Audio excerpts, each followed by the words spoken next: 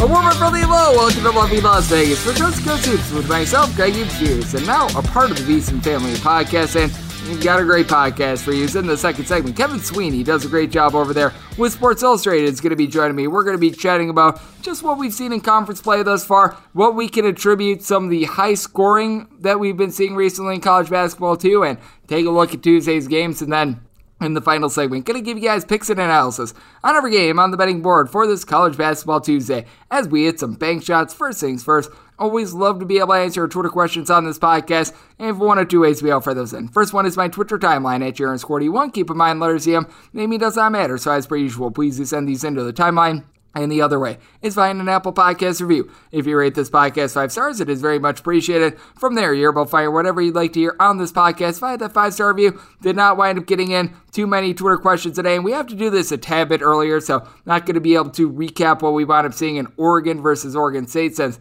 I am on the lookout tonight on VSiN, so part of the family of VSiN, I am doing quite a bit these next few days, so we've got a lot of fun with that. But with that said, we'll end up seeing quite a bit of action in college basketball on Monday. So let's take a look back and try to find some trends and try to get to know these teams a little bit better. Games from yesterday is Greg buzzing about. Here is the rowdy recap. A lot of teams ranked in the bottom 20 with regards to my college basketball power rankings wound up taking the court. Some covered, some did not. IUPUI got a cover against UIC as they scored 60 points for the first time all season, got their second over as you wound up seeing a little bit of an explosion late in this game. The game was 56-54 with right around 2:30 left. Wound up seeing a lot of late game felling. In the end, UIC gets a 67-65 win. I'm still not high on this IUPUI team. They wind up going and shooting 52% from the floor, so they were just efficient in this game. 14 turnovers for them. UIC, they wound up doing a relatively solid job of their own, 9 of 27 from three-point range. They were down one of their top players in Damari Franklin, so that was certainly a little bit of an issue for them, but for IUPUI, they were able to get a good performance off the bench from Bakari Lestrap, who was able to give the team 16 points. So might be a little bit of something for them moving forward. Colgate has been a little bit of a disappointment this year, but they were really able to put it on Army. They get down double digits early, and then they just pulled away. 76-57 the final for Colgate. They've been without Nelly Cummings for much of the year, but he was coming around in this game. Just 10 points, so wasn't necessarily his best performance, but for Colgate, 10 of 27 from three-point range. Meanwhile, Army, 5 of 11 at the free throw line. They do wind up getting out rebounded. Army did by kind of 44-32, so a very quality performance there from Colgate. You wind up seeing a very quality performance from North Dakota State as well. They go on the road, they get a double-digit win and cover against Denver, and then you did wind up seeing Boston U finding themselves a little bit after they were in a little bit of a rough stretch. 79-53 the final in this one, and the real intriguing part is that the total in this game was 130, and you very nearly had a calamity because Boston U wound up scoring a grand total of 2 points in the final 3:20. You had 129 points with 3:20 remaining. Barely winds up scraping over, but for Boston U, what they did a really good job of being able to win this rebound battle, 44-29, and for American, right now looking like one of the lesser teams out there in all of college basketball. Navy looking like a power out there in the Patriot League as well. They take down Lafayette by kind of 69-55, and then when it comes to the SWAC, Mississippi Valley State, they were feeling themselves after they were able to get that nice win over Prairie View, and then they promptly got dump trucked by Texas Southern. 95-58 at Texas Southern. Last year was a very up-tempo team. They've been playing a little bit slower this year, but you saw them in this game really pumping up their tempo. They won the rebound battle by a count of 47-31, and for Mississippi Valley State, just a really bad showing in general for this team, and they were without their top scorer in Robert Carpenter. It seems like they might be going through some COVID protocols, so that was not necessarily too great for them. Prairie View, the last team without a win in all of college basketball, they win and cover, and funny enough, last team to not win a game in college basketball is a 12-point favorite, and they cover this one 75-58 the final. That's because Prairie View wound up playing a bunch of bye games, and for Arkansas Pine Bluff, 1 of 17 from three-point range, just cataclysmically bad. They had 16 turnovers in this game. Prairie View had 19 of their own, but they go 7 of 22 from three-point range, so very much a strange game in this one as top scorer Jawan Daniels came off the bench for Prairie View. He was dealing with some ailments. He winds up coming back. We got a couple bad teams out there in the Summit League that wound up hitting the floor on Monday. North Dakota has really been falling down my rankings. South Dakota closes as a 6-point favorite. They cover it 75-68. This was very nearly a calamity, by the way, as South Dakota was up by 16 points with about 5:47 remaining, and North Dakota State made a little bit of a charge before South Dakota was able to cover. For North Dakota, they wound up going 8 of 23 from 3-point range, but for South Dakota, 17 of 23 at the free throw line, as he wound up having Mason Armjabalt, who wound up going 9 of 9 at the free throw line, 19 points, and Hunter Goodrick, 18 rebounds in this game to be able to carry the way. Meanwhile, for North Dakota, I will say Mr. Paul Burns was able to give the team 21 points, did so on 20 shots, so he was doing his best Carmelo Anthony impression. And then UMKC gets a win, but no cover against Omaha, who all of a sudden has been able to cover 3 straight games, a team that I had ranked in my bottom 10 in all of college basketball going into this one. 64-61 the final. For Omaha, they were able to have 3 very good performances off the bench. Nick Ferrarini was able to give you 17 points. Kyle Lutke, 11 points. And then Darius Hughes was able to give you 10 points. As out of their 61 points, you wound up having 38 of them wind up coming off the bench. And for UMKC, they were without Josiah Alec in this game, but they were able to get a good performance off the bench of their own. Arkel Lamar, who has missed quite a bit of this season, has been just banged up in general, wound up coming in 20 points, 7 rebounds. UMKC, one of the slower teams in all of college basketball. They were able to hit an under for you, and then you wound up having some action out there in the SoCon with ETSU just absolutely bludgeoning Western Carolina by a count of 87-69. This is going to be a long year for Western Carolina. Meanwhile, for ETSU, 8 of 21 from 3-point range, 23 points out of Jordan King. They're looking relatively solid. In UNC Greensboro, able to erase a double-digit deficit that they wound up having at the half against Wofford to be able to get a win by a count of 58-54 for Wofford. Just a team that was, I think we'll close this thing out late for Wofford. You did have PJ Mack give you 18 points, but for UNC Greensboro, a team that has been relatively solid with regards to their defense, but not necessarily so great on offense, they did wind up going 9 of 28 from 3-point range, with the leader for this team being Kobe Langley. He was able to chip in their 17 points as top scorer for the season. DeMonte Buckingham wound up having a little bit of a struggle, and for Wofford,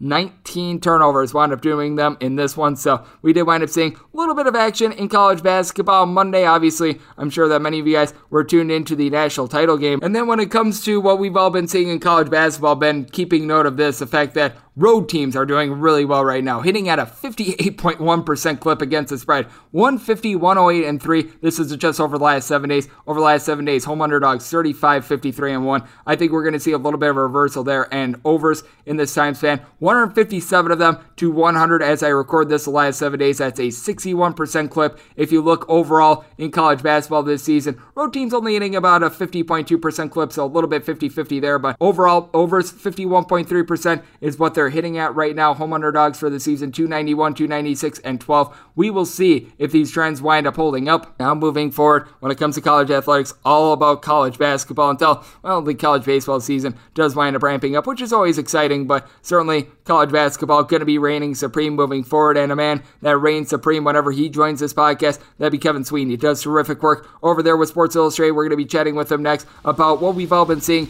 in conference play thus far, and take a look at Tuesday's games. That is up next right here on Coast to Coast Hoops with myself, Greg Hoops, and now a part of the VSiN Family Podcast. Witness the dawning of a new era in automotive luxury with a reveal unlike any other as Infiniti presents a new chapter in luxury, the premiere of the all-new 2025 Infiniti QX80.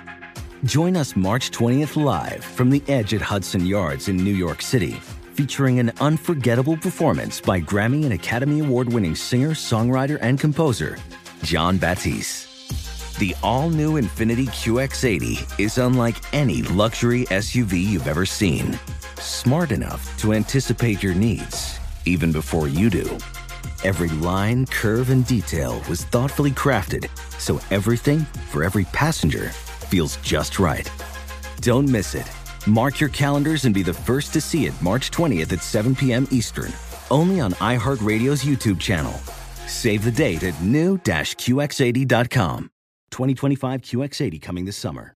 This show/podcast is brought to you by BetterHelp, and over at BetterHelp. They're helping you try to be able to ease up on your life a little bit more, because I'm sure that you, much like myself, wish you had a little bit more time on your hands, whether that be to pursue a hobby. I myself could use a little bit of sleep, as I've been handicapping about like 300 games a week, and you're not able to get a lot of sleep when you're working that much, so hopefully you appreciate it on this podcast. But that said, therapy can be exactly what you need to be able to get a little bit more time on your hands to pursue exactly what you love. And if you're thinking of starting therapy, give BetterHelp a try. It is entirely online and designed to be convenient, flexible, and suited to your schedule. Just fill out a brief questionnaire and get matched up with a licensed therapist and switch therapists at any time at no additional charge. Learn what makes you happy with BetterHelp. Visit BetterHelp.com/coast today. That's COAST to be able to get 10% off through your first month. That is BetterHelp, HELP.com/coast.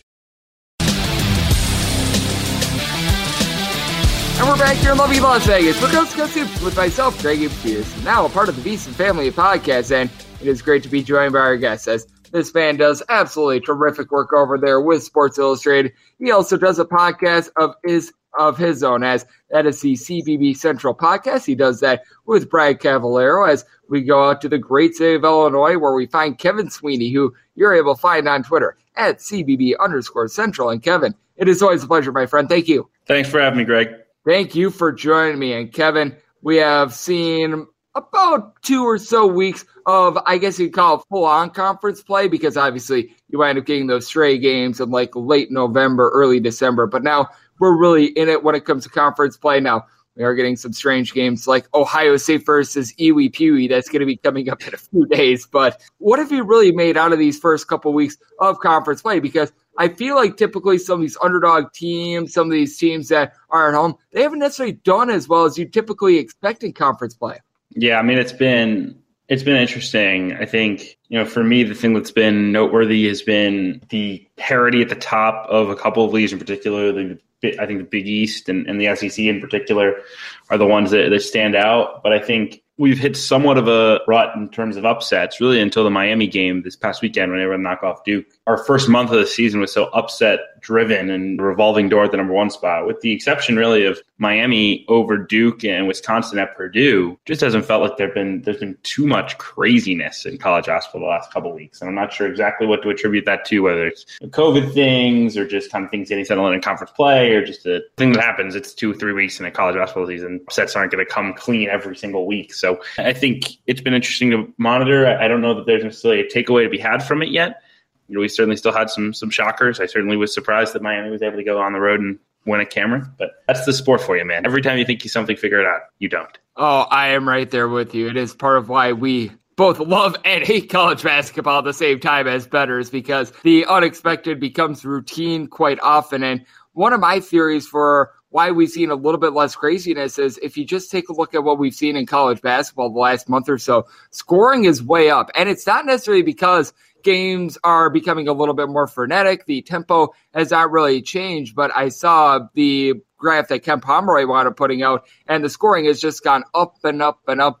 Would you attribute this a little bit to the lack of upsets? And why do you think scoring has gone so high? Because I would think that with so many guys out due to COVID-19 and what have you, you would see a little bit of the opposite when leading scorers wind up getting scratched like an hour before the game. It's an interesting trend. I think one thing that I have noticed when watching games, and I've been around a lot, especially the last week and a half or so since I got back into the Chicago area, you're seeing a lot of teams that are just really letting their guards go create. I just feel like anecdotally, I've watched a lot of games where teams are just freeing up their guards to go make plays in space, and they're running less sets. And they're just executing offense with, guys who can create off the bounce. And I think there is a great number of those in the sport right now. I think, maybe not one elite point guard, but I think there's just a tremendous amount of scoring talent around the country on the wings. Some of the scoring point guards, I think of a guy like Blake Wesley at Notre Dame, he kind of fits that mold. So I think a lot of it's just coaches kind of letting the reins off, but it's not a trend that we've normally seen in college basketball. I mean, scoring usually doesn't magically increase in January, so it's certainly been interesting to see the points start stacking up here in the last couple of weeks. Yeah, it has been certainly interesting, fun, and sort of just annoying for me as a bettor personally. So that has been something that has been very noteworthy in my opinion. So we shall see if that winds up continuing or if we see a little bit of regression to that, as we do have Kevin Sweeney joining me on the podcast. Does a great job with the CBB Central podcast, also Sports Illustrated. Then for Tuesday, we've got a really good slate of basketball. We've got a lot of ranked teams that are going to be in action. One game that I'm very curious to see, got about a 12-point underdog here with Iowa State going on the road face-off against Kansas. Iowa State has really been one of the biggest surprises in all of college basketball. They lose that game to Oklahoma, but I actually still like what I saw from that team.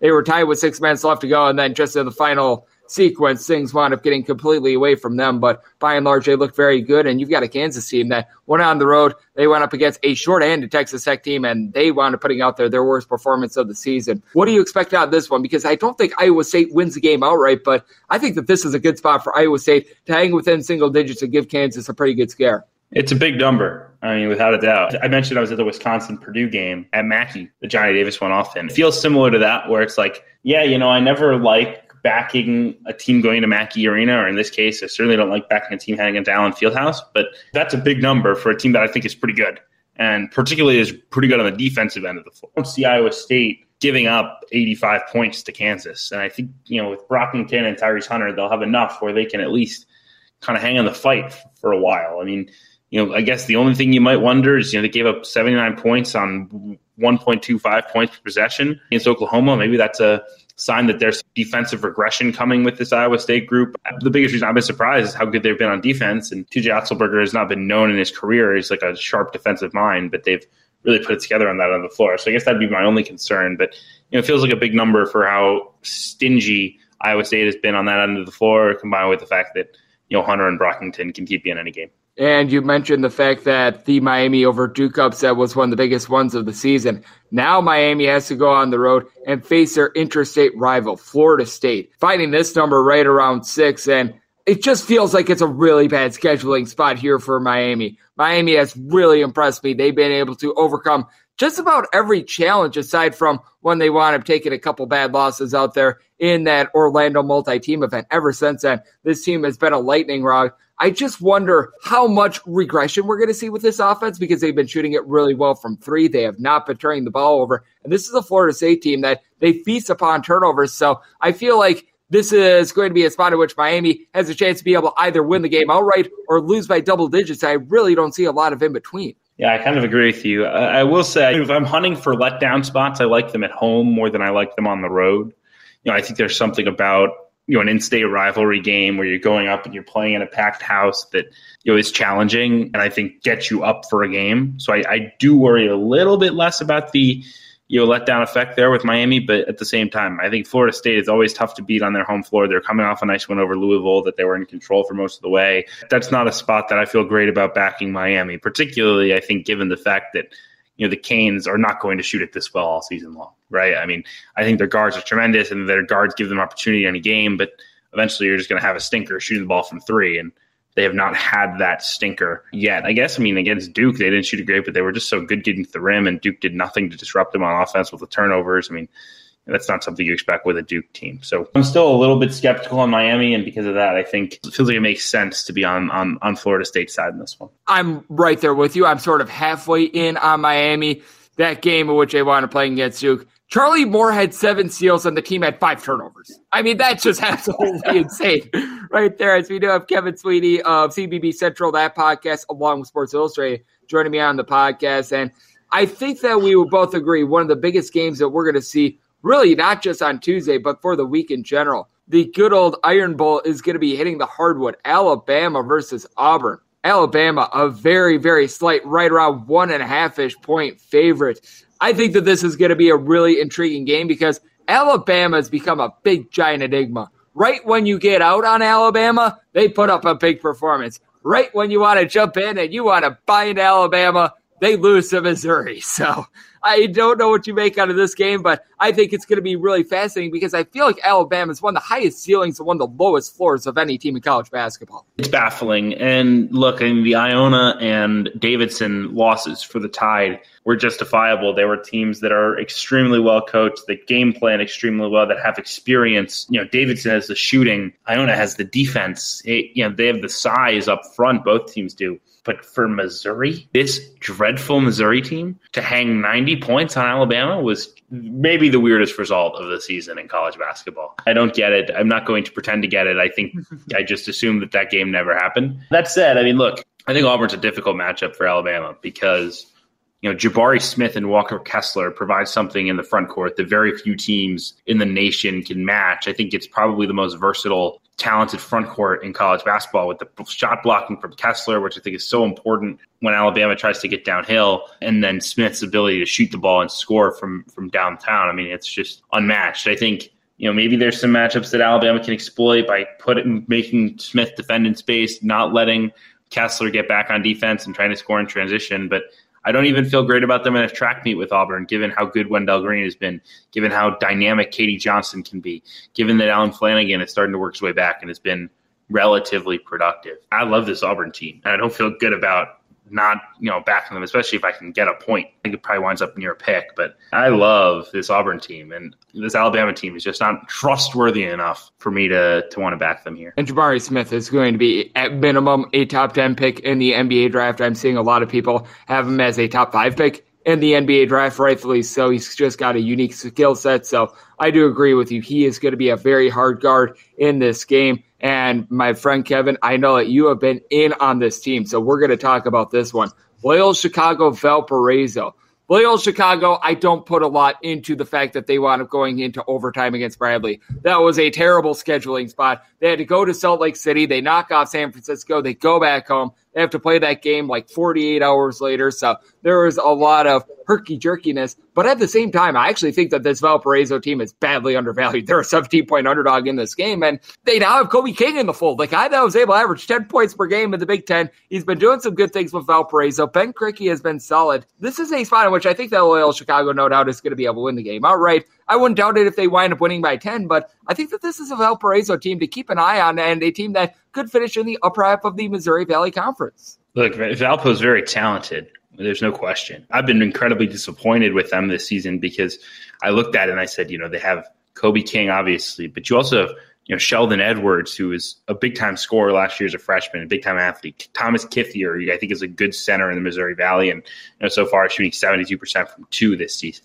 Krikke up front, the Edmonton kid, is a skilled forward who can do a lot of different things for you. They're too talented to be as bad as they've been at times, which makes me forever uncomfortable to go against them. The thing that challenges me is the coaching gap between Drew Valentine and Matt Loddick is pretty huge. And with this Loyola offense, it's much more dynamic than it's been in the past, especially on their home court. I've just seen them too many times go complete inferno mode and explode for 5 minutes and put up 20 points in 5 minutes or 17 points in 5 minutes and pull away. I think that's the concern you get in this game is Loyola, keeps them at arm's length for 30 minutes and then completely explodes late and winds up covering. But I do think 17 points feels like a lot, particularly, given that I think Valpo is getting healthier and should get Kithier back. I know that he's been working through a COVID protocol. I believe he's supposed to play in this game. Assuming he does, that helps you on the interior. And you mentioned that, and it's made things just so infuriating with handicapping college basketball because every single guy that winds up going into COVID protocol, it seems like it's a little bit different from whatever part of the country you're in, whatever conference the team is, what have you. So, and that is a big, giant ball of wax that we've had to deal with, as we do have Kevin Sweeney joining me on the podcast. And Kevin just mentioned it. We've got a really good slate of college basketball on Tuesday. Any other games that we have not hit on catch your eye? Because obviously we've got the 2 undefeated teams in play. We've got some relatively solid Big Ten action. I think that Penn State versus Rutgers, a little bit under the radar. You've obviously got a lot with regards to the Big 12. Anything else you're really going to be keeping your eyes on for Tuesday? USC is a team I still want to see more of. They won at Cal. It wasn't necessarily convincing. Now they go up to Stanford, one of the 2 undefeateds, and I still just don't have a great feel for them. So whenever I can get a chance to check them out, especially in a kind of tricky road spot, I will do that. So that's a game that I don't necessarily have a good feel for. I don't love the Stanford team, but I also think that eventually USC is going to fall flat on its face, and maybe today's the day.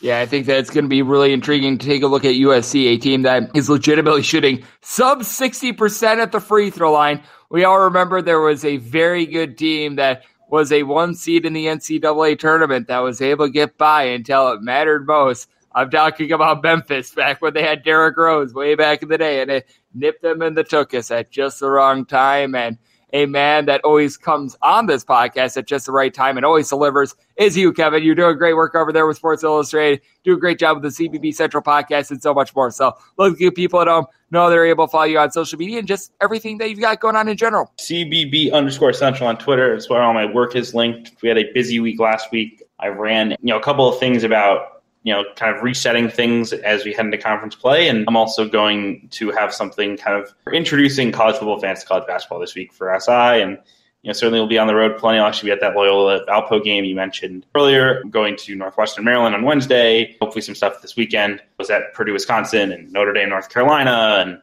DePaul, Villanova this past week. So I've been making the rounds. And I'm so glad that you mentioned that because we welcome in a new audience as college basketball season, as you're listening to this, is now done. We're recording this actually just as the college football national title game is getting kicked off. So now we're going to have more and more eyes on college basketball, and a man that I'm sure is going to be shining very bright under those lights is Kevin Sweeney. Always does a great job on this podcast and delivered once again today. So big thanks to him for joining me right here on Coast to Coast Hoops, now part of the VSiN family podcast. And coming up next, it is that time of the podcast to give you picks and analysis on every game on the betting board for this college basketball Tuesday as we hit some bank shots. Witness the dawning of a new era in automotive luxury with a reveal unlike any other as Infiniti presents a new chapter in luxury, the premiere of the all-new 2025 Infiniti QX80.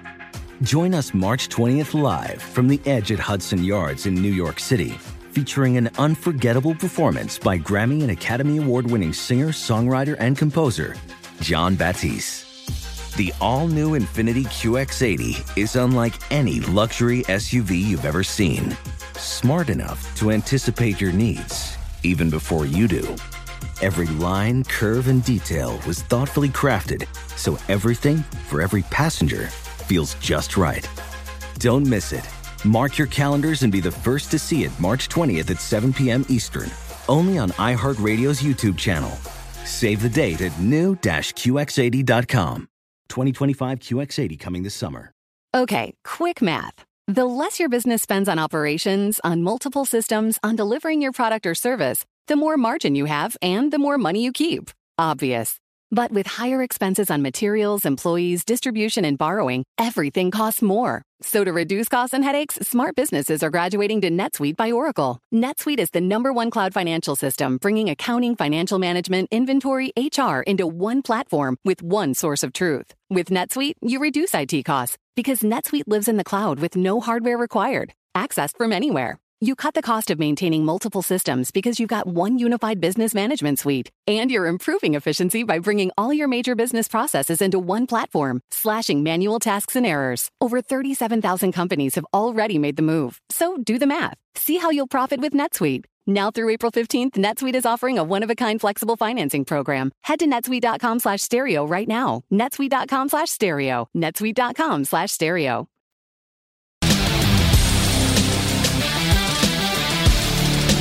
And we're back here in lovely Las Vegas for Coast to Coast Hoops with myself, Greg Spears, and now a part of the VSiN family podcast. Always a pleasure to get Kevin Sweeney on the podcast. Does a great job with his own podcast, the ZBB Central podcast. Also does amazing work over there at Sports Illustrated. So big thanks to him. Now it is that time of the podcast. They give you picks and analysis for every game on the betting board for this college basketball Tuesday as we hit some bank shots. Most financial establishments close at a certain time, but not here. It is time for a side and total on every game on today's betting board bank shots. Do note that, as per usual, any changes that are made to these plays will be listed up on my Twitter feed at JaronScordy1. We are going to be going in Las Vegas rotation order here. This is where we wind up going with the games with 3 digits first, and then the games at the bottom that have 6 digits. These are typically from smaller conferences, and today I believe that it's only the Atlantic Sun. So pretty much we're in time order aside from the Atlantic Sun, and then the Atlantic Sun games are going to be at the bottom. So I'll put that as simplistically as possible. And the reason why I go in Las Vegas rotation order is because instead of actually saying the team that you want to bet on, let's say that you want to bet on Hofstra today, instead of saying, oh, I want Hofstra on the money line, you would instead say, I want rotation number 605 on the money line, and most sites and books actually do list in this order as well. So that's why I do go in this order, but we're going to be starting with this first game of 601, 602 on the betting board. The Bobcats of Quinnipiac hit the road to face off against Canisius. The Golden Griffins find themselves a 1-point underdog, and your total on this game is 149, and for Canisius, this is going to be their first game since Christmas, so it has been a while for them. Meanwhile, you take a look at what you're able to get out of the Bobcats of Quinnipiac, and they should be able to run things down low. You've got Kevin Marfo, who's been a very good big man for this team. 9.8 points, 11 rebounds, and 4.2 assists per game was with the team 2 seasons ago and led all of college basketball with regards to rebounds per game with a little bit over 13. He's had at least 12 rebounds and 5 assists in each of the team's last 3 games, so he has been able to do an absolutely terrific job there. And then you take a look at the Canisius Golden Griffins, and Malik Green is the straw that stirs the drink for this team, a guy that is able to give you right around 16.5 points per game, 7.5 rebounds, shoots 35.5% from three-point range, but the problem is he has been out for this team, wound up missing the last 2 games prior to this team going on break. Now, he's expected back, but I don't know if we're going to see fully the Malik Green that we wound up seeing of old. Amadou Fofana has been able to give you right around 3.5 assists per game, shoots 90% of the free throw line, and was able to step up his scoring while Malik Green was out of the fold, but you do have some concerns there. This is a Canisius team that overall, they're shooting about 31% from 3. They do a good job of not turning the ball over, generate right around 7 steals per game, but they've seen a little bit of fall off with Jakob Fritz as well. The gentleman from the Netherlands has been dealing with injuries as well. He wound up missing 3 games, and even in the games that he has been playing, he's been dishing out right around 3 assists per game as a good combo player, but his 3-point shooting is down to 25%. He's only been able to give the team right around 7 points per game. He's been able to get right around 9.5 points per game out of Jordan Henderson, so he's been able to chip in there a little bit of something. And then for Quinnipiac, your top scorer, Matt Blanche, who wound up missing a few games, he's back, averaging 16 points per game, shooting 43% from three-point range. Savion Lewis most likely going to be out of the fold, but I do expect Jacob Bergoni, a guy that has averaged at least 8 points in each of the team's last 3 years, to be able to pick it up. He's now given the team 8+ points in each out of the last 4 games. So want to make it Quinnipiac a 2-point road favorite in this spot. It is an early game, 11 a.m. Pacific, 2 p.m. Eastern on a Tuesday. I do think that these teams are going to be a little bit tired of Canisius, going to be a tad bit rusty. So made this total 145. I'm looking at the under and willing to lay up to a deuce here with Quinnipiac, so laying the 1. 603, 604 on the betting board. Iona hits the road face off against Fairfield. The Stags find themselves a 6-point home underdog, and your total on this game is 138.5. I do think that Iona should be a favorite. I set them as a 4-point favorite with Fairfield. This has actually been one of your better teams against the spread this season at 9-5. Meanwhile, Iona, they're 10-4, so both of these teams making you some money this year, but I do like the overall balance that you're able to get with Fairfield. Supreme Cook has been supreme down low for this team. 10 points, 8 rebounds per contest. He does a good job on the defensive side of things. And then you take a look at the flip side for Iona. Tyson Jelly has been very jelly for this team. He winds up coming in from SMU, and he has been able to do a great job of being able to give the team right around 15 to 16 points per game. Someone that is able to hit the glass as well. That's more of the job of Nelly Jr. Joseph, though. Take a look at Nelly Jr. Joseph. 13.5 points, 8.5 rebounds. Jelly shoots 40% from 3. Nelly Jr. Joseph more around 33% from distance, but he's also able to give the team Jr. Joseph 2.3 blocks per game. Overall, Iona only shoots about 32% from 3, but they do shoot 72% the free throw line. If you do have an issue for this team, it is that they wind up having right around 13 turnovers per game, but a little bit of that is because Elijah Joyner was missing for a few games earlier this season, a guy that has turned the ball over a combined 7 times in the last 4 games that he has been out there. He's able to give the team right around 2.5 assists, chips in there 10 points, 5 rebounds per game, but when you take a look at the backcourt of Taj Benning and company, it is very solid. Benning has been able to give this team 10.5 points per game, not a great 3-point shooter. Fairfield, much like Iona, they shoot 71% of the free throw line, a little bit over 32% from 3-point range, but Jesus Cruz has been able to do a good job for this team. He's been able to give you right around 7.5 points, 3.5 rebounds per game. Jake Wojcik is able to chip in their 10 per contest as well, so these guys have really been able to come to the forefront. And then Caleb Green, 3.2 assists to 1.2 turnovers per game. I think that Fairfield is going to have things reined in. I think that they're going to do a good job of controlling the ball. You got a Fairfield team that does rank in the bottom 75 with regards to possessions per game. I think that they're going to be able to get a slower tempo in this game, so I'm taking a look at the under in this spot. Set this total at 137, and I made Iona a 4-point favorite, so willing to take 6 here with the home underdog of Fairfield. 605, 606 on the betting board. The Pride of Hofstra hit the road to face off against Towson. Towson find themselves a 4-point favorite, and your total on this game is 146.5 to 147. Towson's a very slow team, so I don't understand where these high totals are are coming from in these Tigers games, but I do take a look at Hofstra, and I feel like they should be the favorite. If you take a look ever since the beginning of the 2018-19 season, Hofstra has the best covered team of any team not named St. Thomas in all of college basketball. You've got a Hofstra team that is headlined by Zach Cooks, who has been a cooking this year. He's been able to give the team 16 points, 4 boards. Now, the three-point shooting can be a little bit off with him, but that's why you've got Jalen Ray shooting about 45% from three-point range. Guy has been absolutely tremendous for this team. You take a look at him, and he's given the team at least 19 points in 4 of the team's last 5 games. In the game that he didn't, he had 15 points. So, you know what? He's relatively rock solid. Aaron Estrada, 5 assists to 2.5 turnovers per game. He's able to shoot 94% at the free throw line. Overall, Hofstra, they shoot 78.5% at the line, just 10 turnovers per game. So, they keep the ball moving. And then you take a look at Towson, and they were without a few guys earlier in the season, and Jason Gibson along with Antonio Rizzuto. These two guys combined to be able to give you 18.5 points per game. They combined to shoot about 40% from three-point range. Terry Nolan, he shoots about 24% from distance, but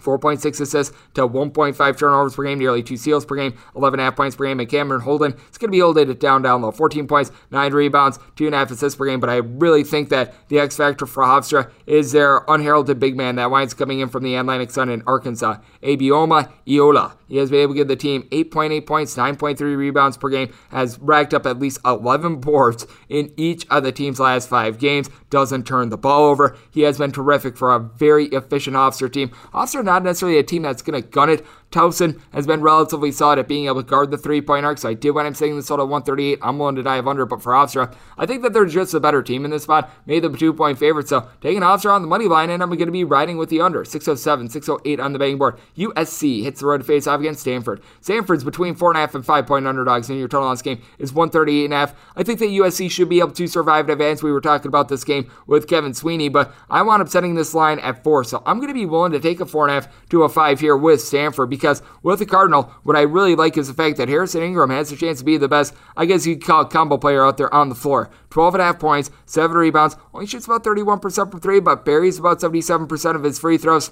Overall, Stanford does shoot 64.8% at the free throw line, but among their top 4 scorers, 3 of them shoot at least 72% at the free throw line. You've been able to get more out of Brandon Angel recently as well, a guy that wound up having a little bit of a rough start to the year, 7+ points in each of the team's last 4 games, so shot at least 50% from 3 in every one of those games as well. Overall for the season, shoots 42% from distance as a 6'8" combo player, and then Jaden Delaire has been able to give you some good production as well. A guy that has now been able to give you right in the neighborhood about 5 rebounds per game, 12.5 points per game, so he has been able to pick it up recently. Then you take a look at USC, very good performance against Cal. They want to make shots in that game that they just typically do not hit. This is a team that overall they shoot 35% from 3, but 60% at the free throw line. That is going to cost you money down the line. I guarantee it. They have turned the ball over just 10.5 times per game. That's something that I do like. A Boogie Ellis, he has been a solid pickup. 12 points, 4 rebounds, 3 assists, a steal per game. And then Isaiah Mobley. How about this guy's versatility? Guy stands darn near 7 feet tall. He's been able to give you 15.5 points, 9.5 rebounds, 2.7 assists while shooting 44% from 3. He has shot at least 40% from 3 in each of the team's last 5 games, and he's given the team at least 9 rebounds in 4 of those games and at least 19 points in 4 of them as well. He is looking like, in my opinion, one of the most underrated players in all of college basketball. But the rest of the backcourt, I do have a couple questions with. Drew Peterson, great name, 12 points, 6 rebounds, shoots 34% from 3, but terrible at the free throw line. Ethan Anderson, he's been able to shoot 42% from distance, but that's not really his MO. Doesn't make the free throws that he needs to, 6 points per game. So I do have a couple concerns with this USC team. Stanford has good length themselves, so I think that they're going to be able to win a battle that I think is going to be slow and grimy. Set this total at 134. I'm willing to dive under with USC. Made them a 4-point favorite, so willing to take 4.5 to 5 here with Stanford. 609, 610 on the betting board. Rutgers is going to be in the road face off against Penn State. Penn State finds themselves between 3 and 3.5 point favorites, and your total on this game, it is between 131 and 132. And with Rutgers, I want to make them more around a 4.5 point underdog. With Rutgers, they've got Ron Harper Jr. looking absolutely tremendous. A guy that has been able to drop right around 16.5 points and 7 rebounds per game. But you take a look at the outside, shooting 43.5%.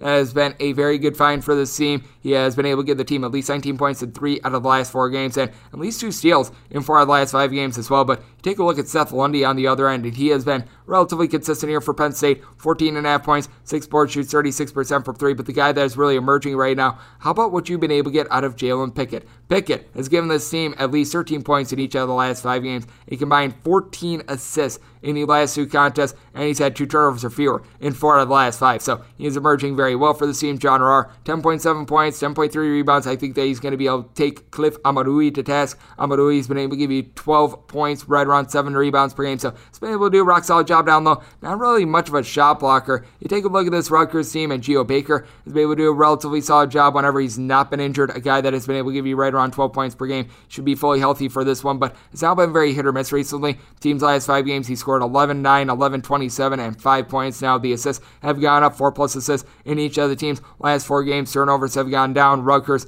a team that is looking to play relatively slow, in Penn State, they are really looking to play at a snail's pace. Penn State in the bottom 30 with regards to possessions per game. Rutgers overall, they shoot 68% free throw line, 34% from 3. And just take a look at this Rutgers team. Ever since Steve Peichel took over, this has been a team that has really not been themselves whenever they've been away from the rack, and I think that is going to manifest itself in this game as well. So I'm going to be taking a look at in under, set this total at 124.5. Won't lay up to 4.5 here with Penn State, so won't lay at 6'11", 6'12 on the betting board. Tennessee is going to be playing us to South Carolina. Gamecocks are a 13-point underdog, and your total on this game, you're finding it at a 139.5 to a 140. I can't believe that South Carolina totals have been getting set so low, because this is a team that they rank in the top 35 with regards to possessions per game. Now, Tennessee is a very solid defense, but as we know, Tennessee, they can be a little bit hit or miss from three-point range, but I think that they're going to be a hit against a South Carolina team that's not been good at being able to guard the arc. The duo of Kennedy Chandler and Santiago Vescovi, it's been very good for this team. They've been able to average a little bit over 27 points per game, shooting right around 35% from three-point range with a combined 4.5 steals per game. Now,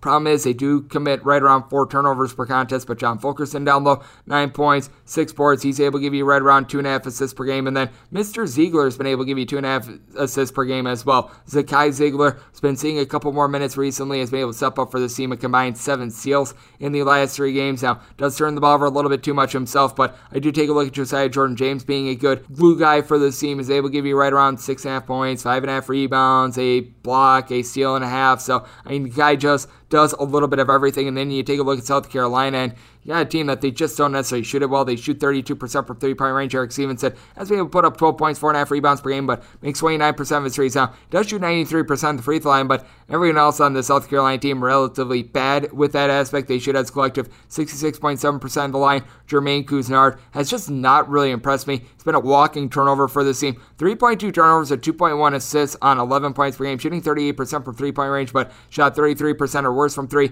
in 3 of the team's last 4 games. So he's starting to cool down. You've got James Reese, who does wind up coming in from North Texas, and the gentleman from the Mean Green. He's been able to give you right around 10 points per game, shooting 38% from 3, but guys like Chico Carter have not been able to step up. I was expecting a little bit more out of Keyshawn Bryant as well, a guy that last year was able to give the team 14 points, 5.5 rebounds, began the year banged up. He just really hasn't been able to take off a combined 6 points in the last 2 contests, so it has been a rough year for him, and I think it's going to be a rough year for South Carolina moving forward. I think that they're going to be playing the Ole style of defense, so I did wind up setting this total at a 145. I'm going to be taking a look at the over, and with Tennessee, want to lay up to 15 with them, so going to be looking to lay it here. 613, 614 on the betting board. You've got yourself Northern Illinois, and the Huskies hit the road to face off against Kent State. The Golden Flashes are a 15 to 15.5 point favorite with your total on this game, and we're between 131 and 131.5.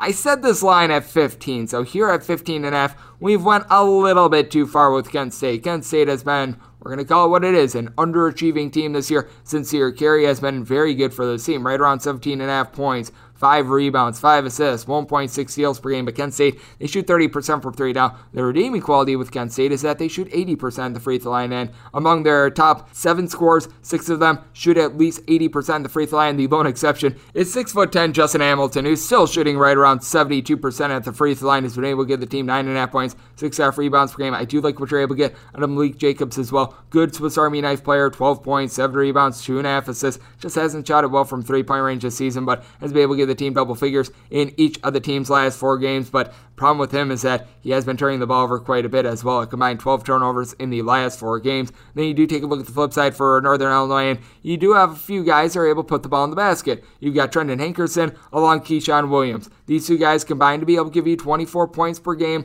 They combine for about 4 assists, 3 steals per game. Hankerson shoots right around 34% from three-point range. And then got Caleb Thornton shooting it at a 41% clip from the outside, so that is going to be able to help out this team. Now, on the glass, this team is terrible. Anthony Crump is right now leading the way with 4.5 rebounds per game, so you're going to need to get a little bit more from this team. They've had Chindu Kingsley Okano, who has been dealing with a little bit of an injury, has not played since mid-December, so that hurts him. He's been able to give the team a couple of rebounds. The guy that I think is going to need to step up, Zool Keith, someone who last year was able to give the team 6.5 points, shot in the mid-30s from three-point range. He's had a combined 2 points in the last 4 games. This guy's been a big, giant Buster Rooney all season long. I do think that they're going to need to give him more minutes because Northern Illinois, they've been dealing with a couple of ailments, and I think that he's going to be able to emerge a little bit. This is also a Kent State team that ranks in the bottom 30 with regards to possessions per game. They have really slowed things down. Why? I have no idea, but as a result, they wind up setting this total at 125.5. You've got a Northern Illinois team that's one of the least efficient offenses in all of college basketball, but actually about college basketball average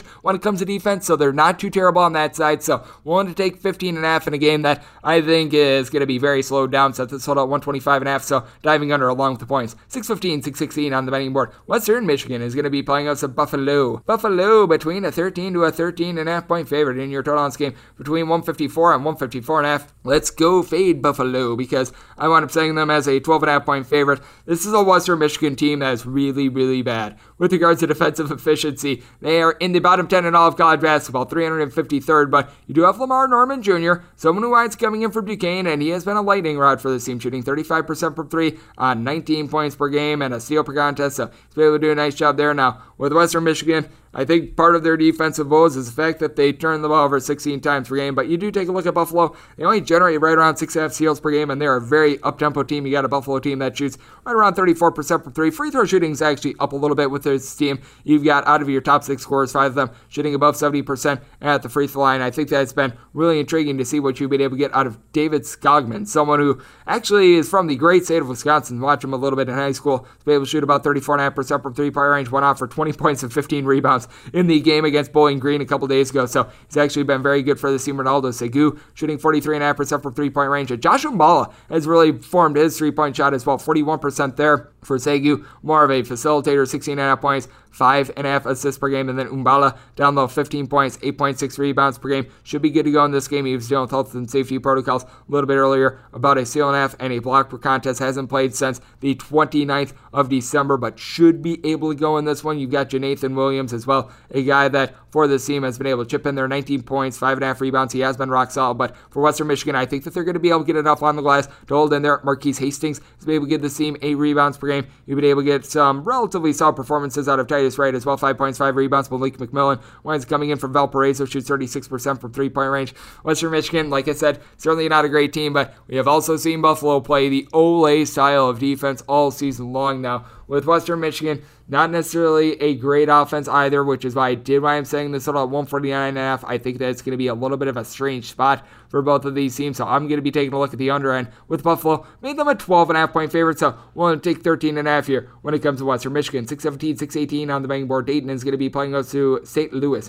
SLU is finding themselves a 2.5 to a 3-point underdog, and your total on this game is 136.5. I set Dayton as a 2.5 point favorite, so at a 3, I am starting to be able to take St. Louis at a 2.5.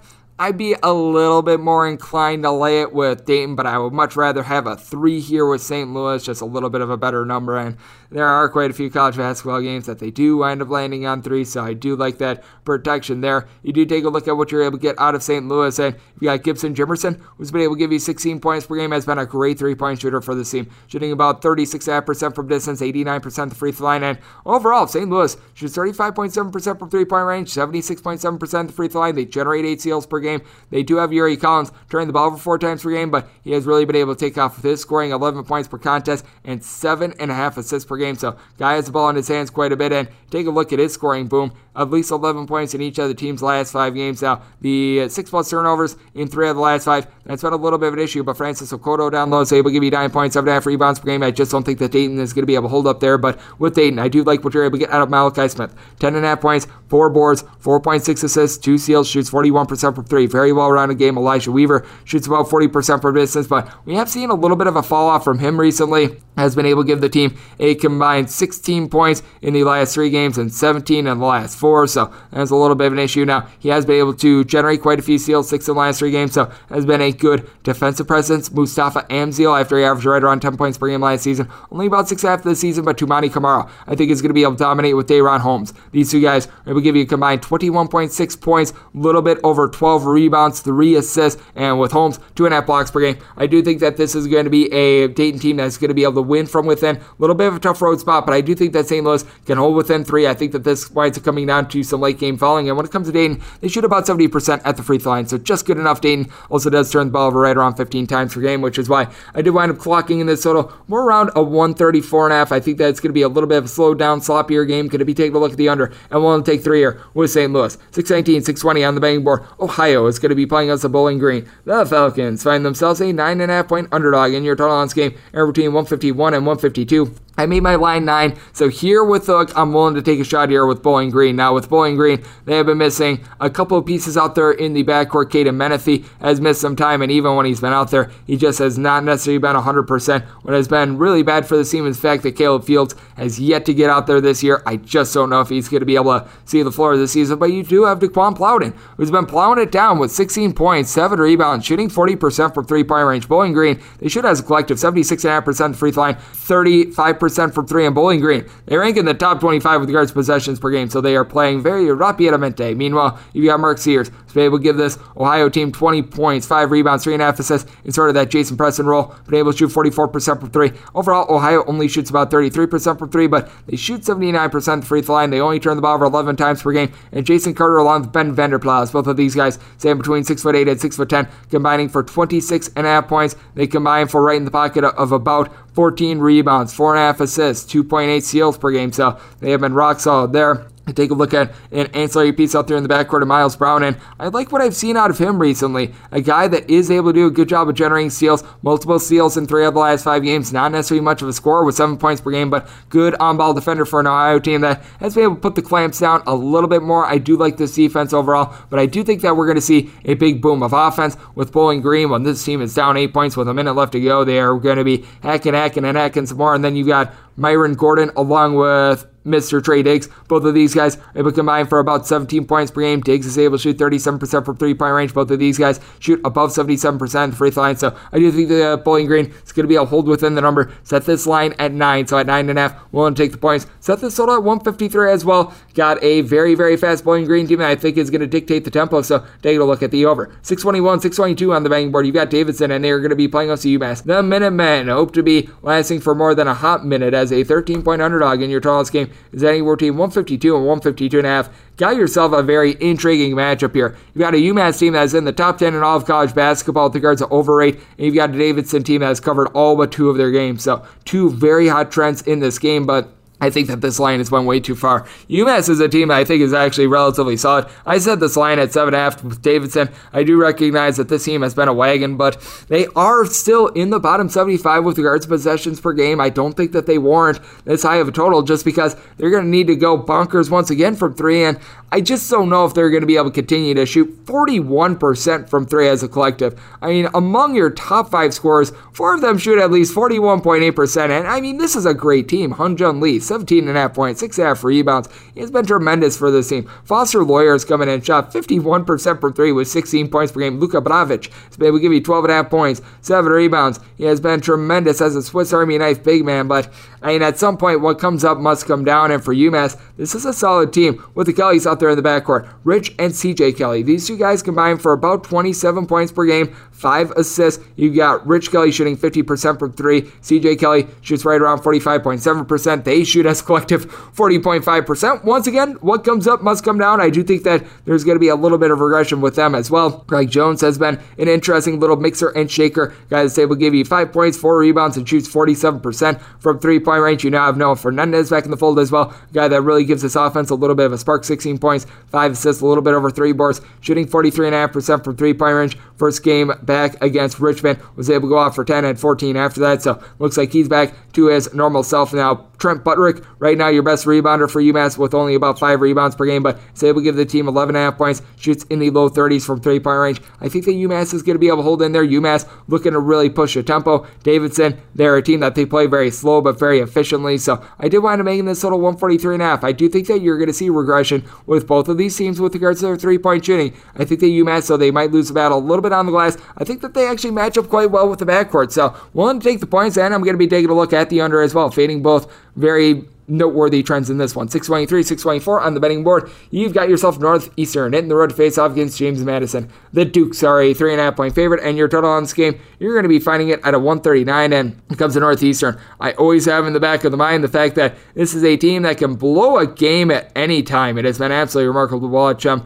throughout the years. I did wind up saying James Madison as a 7-point favorite, so this is a spot in which I'm going to be willing to lay it with James Madison. Didn't necessarily have the world's greatest showing against Hofstra, but that was a game in which Hofstra just could not wind up missing. You just are going to have some of those from time to time, and I'm just not in on this Northeastern team. With Northeastern, they're a team that they play relatively solid for like 30 minutes out of a game, and then there's like 10 minutes where they wind up committing like 12 turnovers. I have no idea what it is, but Northeastern, they commit right around 13.5 turnovers per game. They shoot 31% from 3-point range. Big key for this team is Shaquille Walters, and he has not hit the floor since the 12th of December, so he is most likely going to be out of this game once again. You do have Jalen Telford, who's been able to give you right around 12.5 points per game, but he shoots 26% from 3, 56% free throw line. Now Northeastern does make as a collective 74.5% of their free throws, which is relatively solid, but they don't generate any turnovers whatsoever, and you know what James Madison does? They force steals. They get a little bit over 10 per contest. You take a look at their top 3 scorers: Fado Morris, DeCall Molson, Charles Fulden. These 3 guys have been able to combine for about 31 points per game. They're able to give you a combined 4.2 steals per game.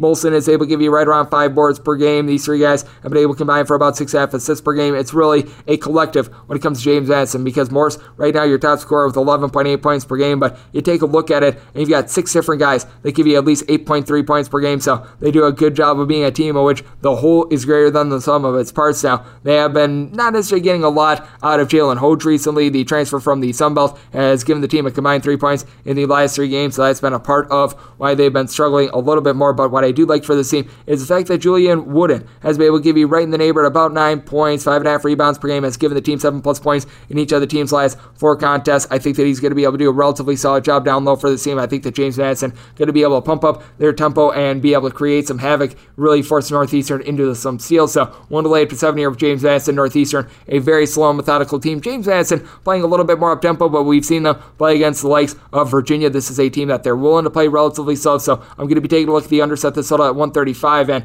I'm willing to lay up to 7 here with the Dukes. We move on to 625, 626 on the betting board. Baylor is going to be playing against Texas Tech. The Red Raiders are finding themselves as right around 12-point underdogs. We are seeing a little bit of movement with this one, as I am also seeing out there 12.5, and your total on this game, you're finding it at a 135 to a 136.5, and when it comes to this spot, I did wind up making Baylor a 12-point favorite as well.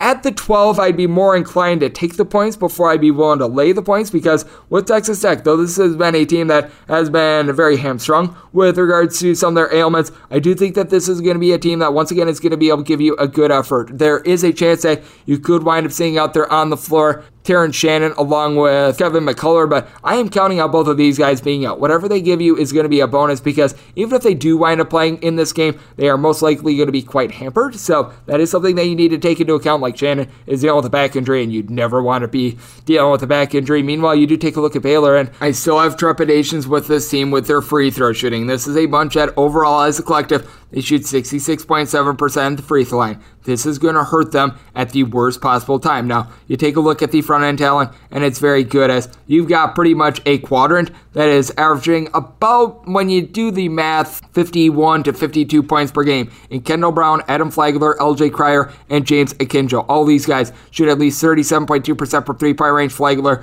is the low man on that totem pole. Meanwhile, the other three, they all shoot between 41.4 and 46.5% from three-point range. Cryer typically comes off the bench. He has been very good. Jonathan Chachua, 8.5 points, 7.5 rebounds per game. Now, Jeremy Shane, it looks like is going to be out of the fold. He's been able to give the team 8.6 rebounds, wound up going out in that game against TCU, so you expect to see a little bit more Flo Thamba, so able to give you right around 5 points at a block per game. But for Texas Tech, I do think that they're going to be able to hold up. Daniel Bacho has been able to give this team some solid minutes, right around 4.5 rebounds per game. Not necessarily much of a scorer, but a good rim protector. You're able to get a little bit of something out of Marco Santos Silva as well. With the team dealing with some COVID-19 concerns, he's been seeing a little bit more action, and it's given the team 3 blocks in the last 2 games, so he's able to hold up down low. And then you take a look at what you're able to get out of Davion Warren along with Bryson Williams. These 2 guys combined to be able to give you 23 points per game. Williams shoots 41% from 3 as a 6'8" combo player. Kevin O'Banner is able to give you 5.5 rebounds per game. I think that Texas Tech is going to be able to hold in there. Would rather have a 12.5 than a 12, obviously, but even at the 12, I'd be willing to take it with Texas Tech. Texas Tech has really built themselves on defense.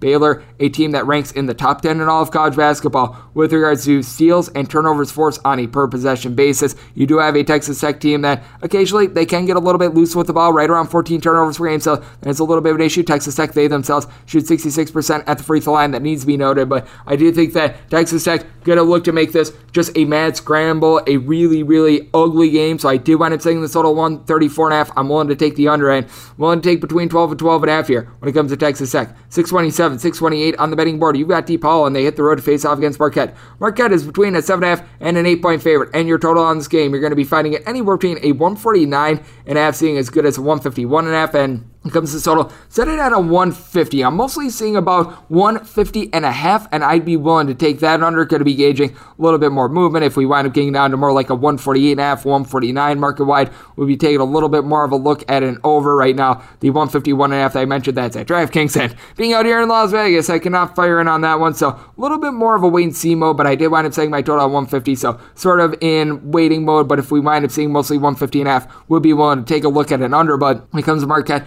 can only set them as a 6-point favorite, so I'm going to be taking a look at the points. When it comes to Justin Lewis, you should be able to do a relatively solid job down low. 15 points, 8 rebounds. Problem is he only shoots about 26% from 3. Marquette as a collective, they shoot 32.5% from 3. They've been pumping up the defensive pressure in the backcourt, but at the same time, only about 7.5 steals per game. That's not necessarily superb. You got a DePaul team that they turn the ball over 12.5 times per game, and I think that Javon Freeman Liberty going to be the best player out there on the floor. 21.5 points, 7.5 rebounds, 3.5 assists, 1.7 steals per game, a 38% three-point shooter. David Jones, I think, is going to be able to keep up with Lewis. Guy that's been able to give you 15.5 points, 8 rebounds, a steal and a half per contest. Now, Nick Ojeda wound up not necessarily having his finest moment against Villanova in that game. He fouled out with 0 points, 4 rebounds, so that was not necessarily great for him, but I did take a look at the rest of the team, and you're going to be able to get a little bit of something out of Philmon Gerberwit, who has been able to give you 7.5 points per game, has been inconsistent with regards to his shooting, but has been seeing more minutes, especially with Ty and Graham Foster now officially being redshirted. And what I think is also going to be key, just getting a little bit of facilitation out of Jalen Terry. Not a scorer, comes in from Oregon, but has been able to do a good job, giving the team 4+ assists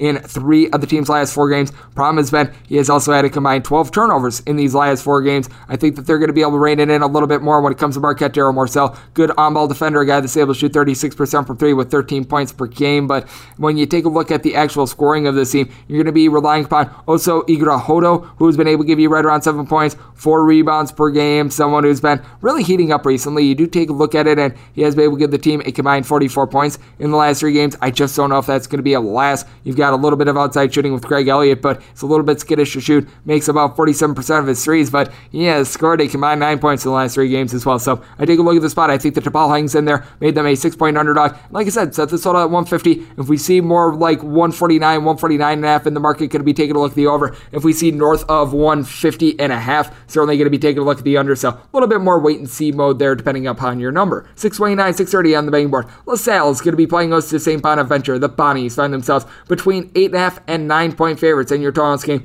and between 140.5 and 141.5. I just dock St. Bonaventure because of the fact that this is a team that they haven't played in quite a while. That bludgeoning that they wound up taking at the hands of Virginia Tech, you have to go all the way back to December 17th. That's the last game that this team wound up playing. So it has been very nearly 4 weeks for them. Meanwhile, you've got a LaSalle team fresh off of a loss against VCU. So you've got two sides of the coin there, but I do think that LaSalle is going to be able to hang in there. You got Josh Nickelberry, comes in from Louisville. So be able to get this team 12 points per game, shooting 35% for three. Overall, LaSalle only shoots about 66% at the free throw line, but for St. Bonaventure, they've given up 70 plus points in 6 out of their last 7 games. This was supposed to be a team that was really going to be hanging their hat on defense, and they have not been able to do so. Now, the good news is it looks like Kyle Lofton should be good to go in this one. He wound up going in that game against Virginia Tech. Just wasn't really himself in that game, but he's been able to have now 4 weeks to be able to heal up. So I think we're going to see a little bit of the old Kyle Lofton in this game, 15.5 points, right around 5.5 assists per game. So I do think that he's going to be able to do a relatively solid job there. You take a look at Jalen Edaway and Jerron Holmes.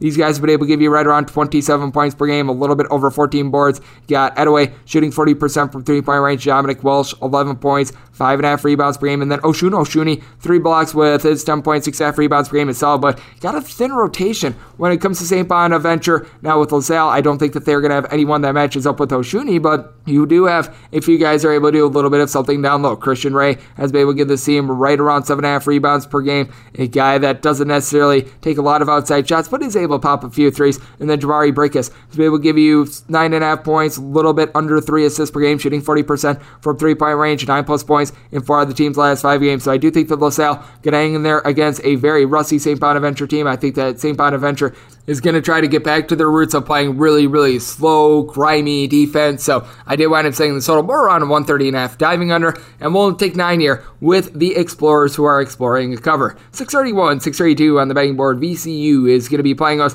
to George Washington. Our nation's first president is catching 17 points, and your total on this game is between 127 and 128. And when it comes to VCU, I do think that they should be a relatively sizable favorite.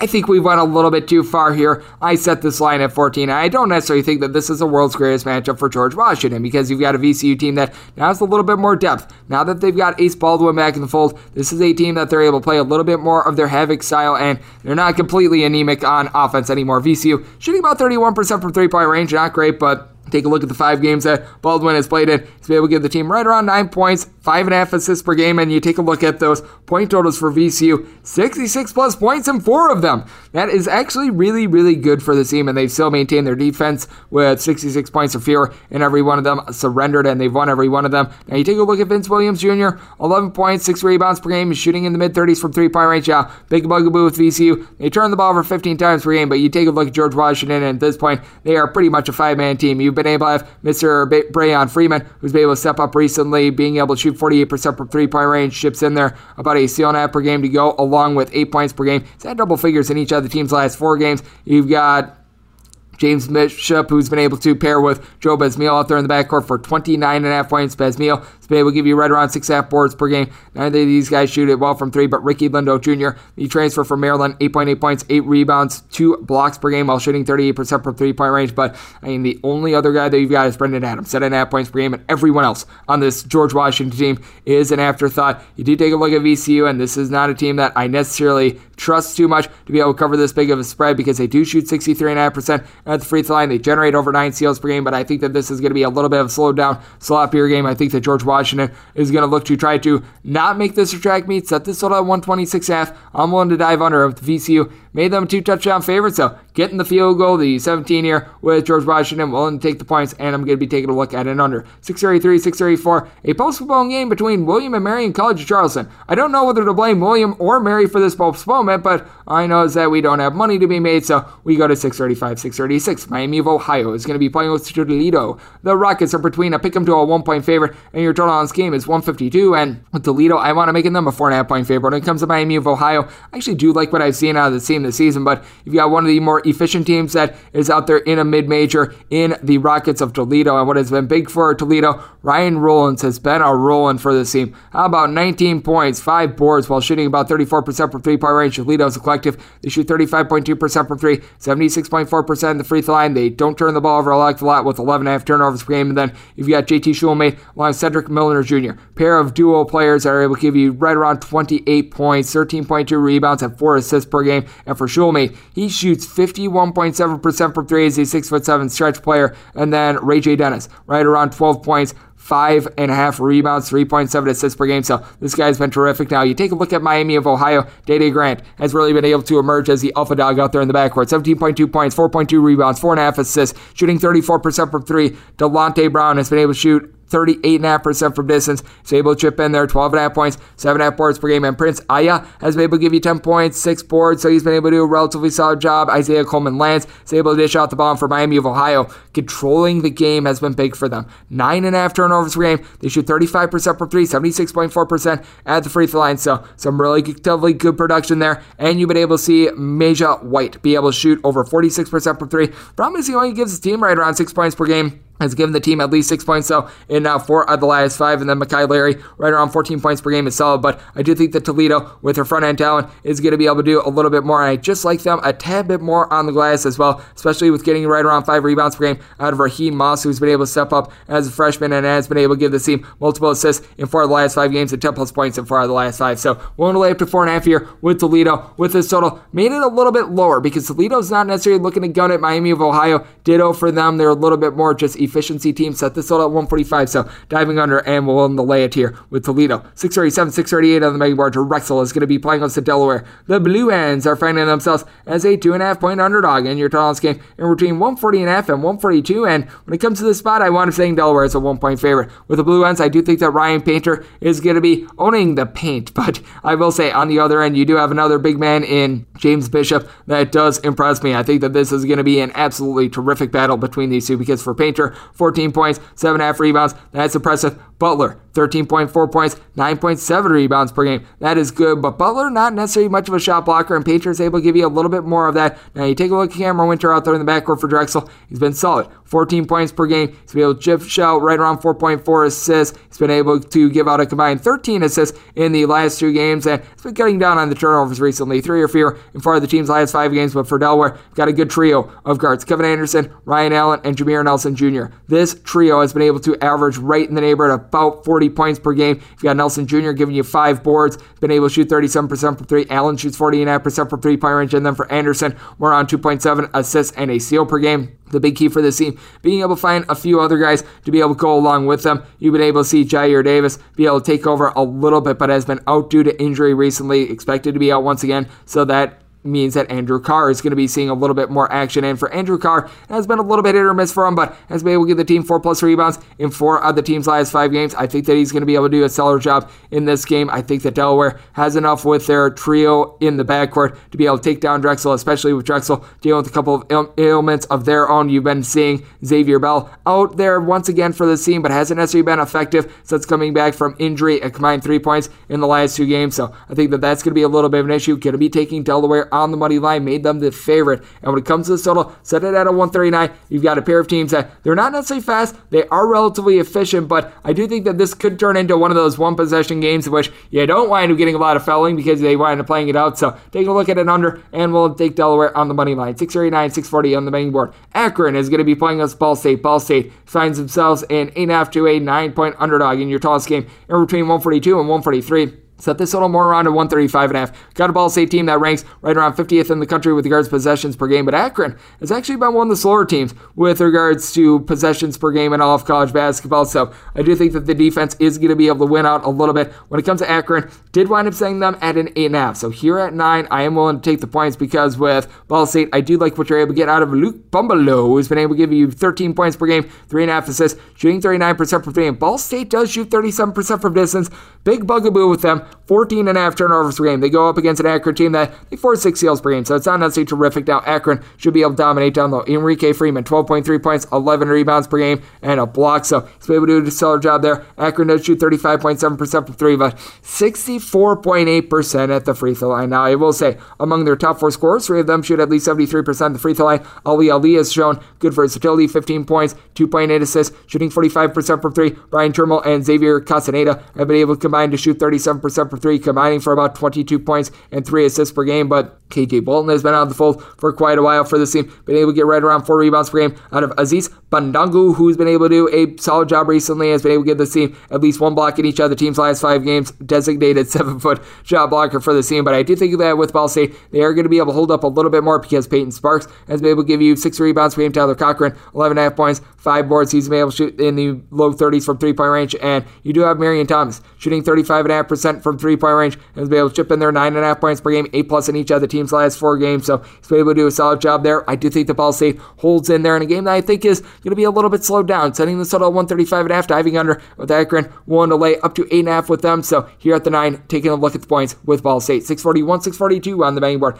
Kentucky is going to be hitting the road face-off against Vanderbilt. Vanderbilt is looking to anchor down at home as 6.5 point underdogs, and your total on this game, setting your team 140 and 141, and with Vanderbilt, I want to setting them as 3-point underdogs. I think that they're going to be able to hold in this game. Vanderbilt has looked a little bit different ever since Rodney Chapman has been able to get out there. That has been big for this team. A guy that was able to start while he was at Dayton. He hasn't necessarily been too much of a scorer for this team, but has been able to do a good job on the defensive side of things. A guy that has been able to give you right around 36% 3-point shooting, has been able to chip in there a few assists, been able to give you a steal per game, so it's been able to be a nice asset for this team. And then you take a look at Scottie Pippen Jr., 18.5 points, right around 3 assists per game, does a great job of being able to get to the free throw line. And then Miles Tute, shooting 41% from 3, has been terrific, only about 8.5 points per game, but has been able to come through in some big spots for the team. And all of a sudden, you've been able to get a little bit more out of Trey Thomas. Thomas can be a little bit of a hit or miss guy, but 8+ points in 4 of the team's last 5 games, a combined 4 turnovers in the last 5 contests as well. And then Jordan Wright is able to chip in there 16 points, leads the team in rebounds. Now, that's going to be big because Oscar Sheboy, he is a man inside. 16 points, 15 rebounds, block and half per contest, leads all of college basketball with regards to his rebounds per game. Kentucky has 2 very efficient guards out there on the outside, Ty Washington, like Kellen Grady. They combine 2.5 turnovers per game. They shoot over 42% from 3-point range. Grady, one of the highest efficiency players out there in all of college basketball with his 12 points per game. Washington, more around 13.5 points per game. Xavier Wheeler, right around 9.5 points with his 7.3 assists per game, so he's been able to do a good job there. And Jacob Toppin has actually really been able to emerge for the team as well, averaging right around 6 points per contest, but was able to give the team 14-8 in that loss against LSU. Actually was one of the better players on the floor in that game. So I do take a look at this spot, and I do think that Kentucky can have a little bit of a tough time going on the road. It's one of the most unique venues in all of college basketball, the way that the benches are set up. Kentucky has had a little bit of a track record of having a couple issues whenever they do wind up going to Nashville, so while I'm setting this line at 3, I think the Vanderbilt going to be able to hold in there with now Chapman being back in the fold, so I'm going to take a look at the points. And when it comes to this total, I do think that you're going to see Vanderbilt do a solid job of being able to slow things down. They rank outside the top 200 with regards to possessions per game. Kentucky not looking to play at a burner pace either. Set the total at 135, so diving under along with the points. 643, 644 on the betting board. Central Michigan, it's the road face-off against Eastern Michigan. Eastern Michigan is finding themselves between an 8.5 to a 9-point favorite, and your total on this game is 149.5. I wound up setting this line at 7 with Central Michigan. They have been a very poopy team this season, but I do think that we went a little bit too far with an Eastern Michigan team that actually is number 1 in all of college basketball with regards to possessions per game. They're just not necessarily too efficient. Noah Farkin has been able to give you 17.5 points per game, shooting 42% for 3-point range, but all in all, Eastern Michigan turns the ball over just under 15 times per game, shoots 69.3% in the free throw line, 31% from 3-point range. Almonte Scott has been able to give you 14 points, 4 boards, 3 assists, has been a good stat sheet stuffer for this team, but for Eastern Michigan, you'd expect a little bit more than 7 steals per game out of them. And then for Central Michigan, what's big for this team is that LIU transfer Jermaine Jackson Jr. is back. He wound up missing a bit of time earlier this season. He's been able to give the team 10.5 points, 2 2.7 assists at 2.1 turnovers per game, has been efficient with the ball recently, 4 turnovers in the last 4 games, and then Oscar Lopez Jr. has been able to chip in there right around 10 points per game along with Kevin Miller. Both of these guys in the backcourt combined to shoot about 39% from 3-point range at a little bit over 79% the free throw line. Now with Central Michigan, they themselves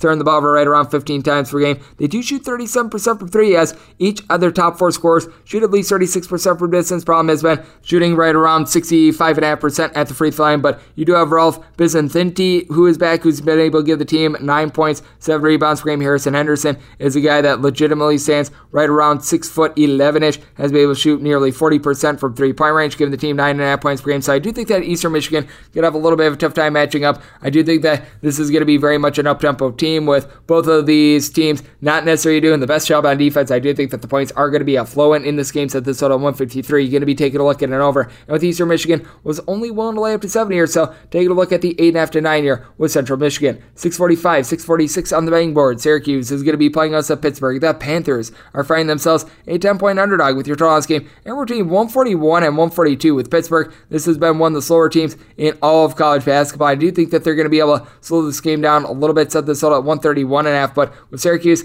made them a 13.5 point favorite. When you take a look at Pittsburgh, Jamarius Burton has been able to come through for this team, so I do give him a lot of credit, but really other than you don't have a lot when it comes to the backcourt of this team. John Hughley has been able to give this Pittsburgh team right around 15.5 points, 8 rebounds per game, and then I mentioned Burton a little bit earlier. Overall this year, averaging 12.5 points per game, but you take a look at him recently, and he has really been able to come on for this bunch. He has been able to give the team at least 12 points, and now each of the team's last 7 games, at least 11 in each out of the last 8, so that has been a very good find for this team. And you take a look at Burton, wound up getting off to a rough start from 3-point range to begin the season, but he's shooting 60% from 3-point range on the road, but problem with Pittsburgh is the team ranks outside the top 300 with regards to possessions per game, and they turn the ball over 13 times per game. They only shoot 68% of the free throw line, 31% from 3-point range. Femi Olakala, he does give you right around 3 turnovers per game. He's able to shoot only about 32% from 3. He's seen a little bit of a dip in production, 12 points per game. Mohamed Gay, you were hoping that he would give you a little bit more down low than 5.5 boards and 1.7 blocks per game. And then you take a look at Syracuse, and Cole Swider, I think is going to be able to do a good job. 6'9" combo player, has been able to give you 13 points, 7.5 rebounds, shooting 37%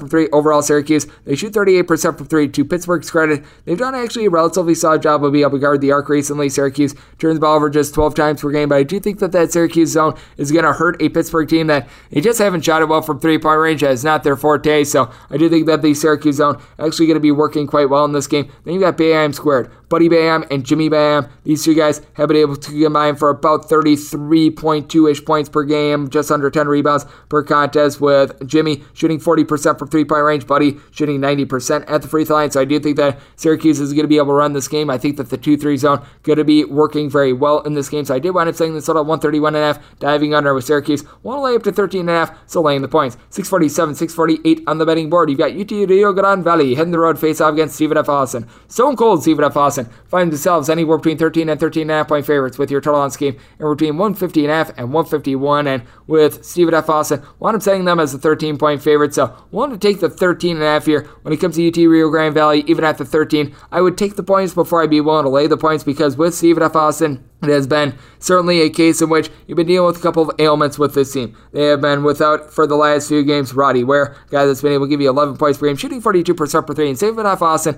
they do shoot 37.5% from 3-point range. Among guys that have actually made a 3 out of their top 5, 4 of them shoot at least 37.7% from 3-point range. David Kekelreese is able to give you 11 points, 4.5 assists per game, so he's been able to do a good job there. But for Stephen F. Austin, 18.4 turnovers per game. That is very unsightly. Now, they do generate right around 10 steals per game at UT Rio Grande Valley. They turn the ball over 15 times per game as well, but you do have a dynamic guy in Justin Johnson who's been able to give the team 17 points, 5.5 rebounds, still out 2.2 assists per game, 4+ assists in 4 of the team's last 5 games. Now, with that said, a combined 10 turnovers in the last 3 games, so that is a little bit of an issue. But you take a look at Grand Valley, they have been able to get quite a bit of something out of Ricky Nelson, the transfer from Weber State. 9.7 points, 4.2 assists, right around 2 turnovers per game. Mike Adewanimi, 9.5 points, 6.5 rebounds, per contest, and I do like what you've been able to get recently out of Merrick Nelson as well. A little bit over 11 points per game. He's someone that has been able to do a good job of hitting the glass with right around 4 boards, 2.5 assists per game, and 2+ steals in each of the team's last 5 games. I do think that both of these teams are going to be able to generate a lot of steals. I think that you're going to get a very much up and down game. Both of these teams rank in the top 40 with regards to possessions per game. So set this total at 155. I'm going to be taking a look at the over-end with Grand Valley. Here with the hook on the 13, I'm willing to take the points, set this line at 13. So going to be taking a look at an over and taking a look at 13.5 here with UT Rio Grande Valley. 649, 650 on the betting board. Northern Iowa is going to be playing host to Indiana State. The Sycamores are finding themselves as a 10-point underdog, and your total on this game, you're going to be finding a little bit of a range here as you're getting it anywhere between a 148.5 and a 149. And when it comes to Indiana State, I did wind up saying them as more around a 7.5 point underdog. With Indiana State, I do like with the first year regime in Josh Schertz and company have been able to do with this team. And Northern Iowa is a team that I'm starting to warm up on a little bit. AJ Green has been tremendous for this team. Coming off of injury last year, he's been able to give the team 17.5 points, be able to shoot 36% from 3. Northern Iowa, his collective shoots 36% from 3. And this is not your father's Northern Iowa team. This is not a team that's in the bottom 40 with regards to possessions per game. Now, they're not necessarily the world's fastest team, but at the same time, they're more around league average, right in like the 180 sort of range. But you do have Trey Barrow, who's back in the fold as well. 9.7 points, 5 rebounds, shooting 40% from 3. And then I do like what you're able to get out of Austin Fife, a guy that's 6'9", shoots about 33% from distance, 7.5 points per game. And then what I think is going to be intriguing is Nate Hesse. This is someone who has been able to give the team 10.5 points per game, has exploded a little bit lately with 7+ points in each of the team's last 6 games. But then you take a look at the flip side for Indiana State. Despite the fact that they've been without Tyree Key all season long, they've been able to have some good production out there in the backcourt. Cooper Neese and Cameron Henry, a combined 30.5 points, 10.5 rebounds, 5 assists, and 2 steals per game, with Henry shooting 35.5% from 3-point range. Micah Thomas has shot 39% from 3 with his 12.5 points per game. Overall, Indiana State shoots 75% free throw line, 35% from 3 with just 11.8 turnovers per game. They've really pumped up the tempo out there, but Northern Iowa, I do think that this is a team that they might get back to their roots a little bit more, try to slow this game down a little bit, try to not have things out of sorts. Indiana State has actually been 7-4 against the spread. I've actually really liked betting on this team. They've been able to do a little bit of a better job with their defense recently as well, so I did wind up setting this total at a 144. I'm going to be willing to dive under, and with Northern Illinois, made them a 7.5 point favorite, so taking the double digits here with the Sycamores to go along with that under. Now we go to my New York Post play today as we got 651, 652 on the betting board. Kansas is going to be playing against Iowa State. Cyclones between 12 and 12.5 point underdogs in your tallest game, and between 141 and 142. I set this line at 7, so you guys know what's coming. The New York Post play today, we are going to be going with the team from Ames, Iowa State, with the Cyclones. Despite the fact that they wound up having that little bit of a blow-up late in that game against Oklahoma, I really do like what I've seen out of this team with regards to steals forced on a per-possession basis, ranking the top 10 in that aspect. And then when it comes to points allowed on a per-possession basis, number 5 in the country, and Isaiah Brockington, he does a great job of being able to lead the troops. Right around 41% three-point shooter with 17 points, 8 rebounds, 1.3 steals per game. And then Tyrese Hunter, not a good three-point shooter, but does everything else for this team. 10 points, 3 rebounds, 4.8 assists, to right around 3 turnovers per game, 2.1 steals per game. Now, Iowa State, they do turn the ball over a little bit themselves, but you take a look at this Kansas team, and ever since conference play has started, this has been a team that slowed down a little bit with their offense, still shooting a little bit over 37% from 3-point range. Was maybe expecting a little bit more out of Remy Martin. 10 points, 3.5 rebounds, 3 assists. It's been a nice ancillary piece, but now 10 points or fewer in 4 out of the last 5 games that he's wound up playing in. Ever since having that ailment that kept him out of the George Mason game, has not looked like himself. Now, Jalen Wilson down low has actually been able to do a good job. 7 points, 6.5 rebounds, not scoring the way that he did last season, but you take a look at the rebound, 7+ in 3 of the team's last 4 games, but it just seems like he's a guy that either gives you everything or nothing. Now, Ochai Ogbaji, I think, is a top 5 player of the year candidate. He's been able to give the team 20.5 points per game, shooting 47.5% from 3, a great on-ball defender, but I do think that Iowa State, with having guys like George Condit IV doing a good job of being able to support this very wonderful, I guess you call it, front line of this team, Anej Kunic, who's been able to give you 7 points, 4 boards, shooting over 50% from 3. Got a lot of guys that are sharpshooters coming off the bench for Iowa State. That'll keep them within arm's length. I think that Iowa State is going to be able to utilize their defense to keep this game very close. Set this total at 135. I think the Kansas going to be held down much like they did against Texas Tech. Now, I don't think the Kansas loses outright on their home floor, but set this line at 7 to the New York Post play of the day. It's going to be Iowa State on the spread, and I'm going to be taking a look at the under as well. 653, 654 on the betting board. Florida State is going to be playing against Miami. Miami is finding themselves between 6 and 6.5 point underdogs. Your total on this game is between 149.5 and 151.5. This is a total that I set at a 144.5 with Miami. They've been really, really efficient, but I just don't know if they're going to be able to keep it up. And I did wind up setting my spread at 6.5 as well. At the 6.5, I'd be willing to take it a little bit more than I'd be willing to lay it, but at 6, I'm certainly willing to lay Florida State. So I'm right now looking at one. The 6 is going to be gauging a little bit of line movement, because if we really get to like a 7, then I'll be in on Miami. But take a look at Florida State, and Caleb Mills has been able to step up for this team. Shooting 36% from three-point range, a little bit over 13 points per contest. Take a look at him recently, 8+ points in each of the team's last 6 games. He's done a good job of being able to cut down on the turnovers as well. A combined 5 turnovers in the last 4 games. Matthew Cleveland, 10.5 points, 4.3 rebounds per game. Not a great three-point shooter, but that's why you've got Malik Osborne shooting 42% from 3, 83% the free throw line, 11.5 points per game. And for Florida State, they do a good job generating 10 steals per game now. They turn the ball over 13 times per game as well. And Miami, as I mentioned with our good friend Kevin Sweeney, they are just not turning the ball over as well. 9.5 turnovers per game. Cam McGusty, 18 points per game, shooting 39% per 3. Isaiah Wong, 16 points, 4 boards, 2 assists. And then Charlie Moore, who wound up having 7 steals in that game against Duke. He's been able to shoot 39% per 3, 12.5 points with 4 assists. Cut down on the turnovers has been terrific, but what are you going to be able to get out of some of these guys like a Sam Wardenberg and Anthony Walker? Down low gives the team only about 6 points,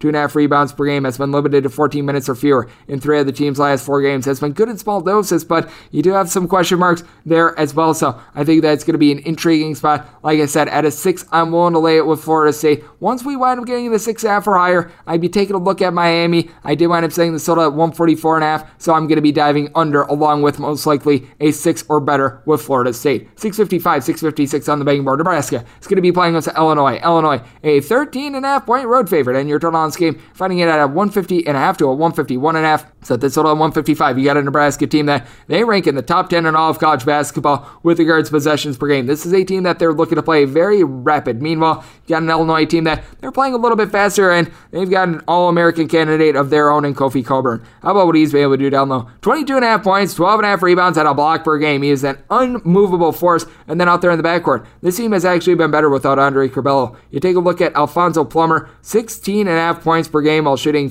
42% from 3 and 97.5% the free throw line. And then Jacob Grandison, along with Trent Frazier, they combined for 23.6 points, a little bit over 7.5 rebounds per game, 5 assists. These 2 guys have been shooting it very well, with Grandison shooting 50% from 3, Frazier more around 38% from distance. Now Illinois, they do turn the ball for 14.5 times per game. Nebraska, not necessarily a team that's been great on defense, so they do generate right around 8 steals per game, but they themselves have been turning the ball over a lot more recently. As you take a look at Alonzo Verge, and this is a man that has had his turnover issues recently. Now, he's got that down to 6 turnovers in the last 3 games, but that's because he's now playing fewer minutes, because he just hasn't been a good fit for the team. You got a Nebraska team that they shoot 28.3% from 3. You got one guy on this Nebraska team that averages more than 5.5 rebounds per game, and Derek Walker, 10 points, 6.3 rebounds per game. But you take a look at Bryce McGowan's 15.5 points, 5.5 rebounds. That's relatively solid, but Trey McGowan's has been out of the fold for the last 13 games for the team. That has been hurting them quite a bit. You've been looking to more minutes out of Lat Mayen. He wound up creating the bad situation that caused them to lose that game in overtime against Ohio State. Not necessarily a disciplined guy, so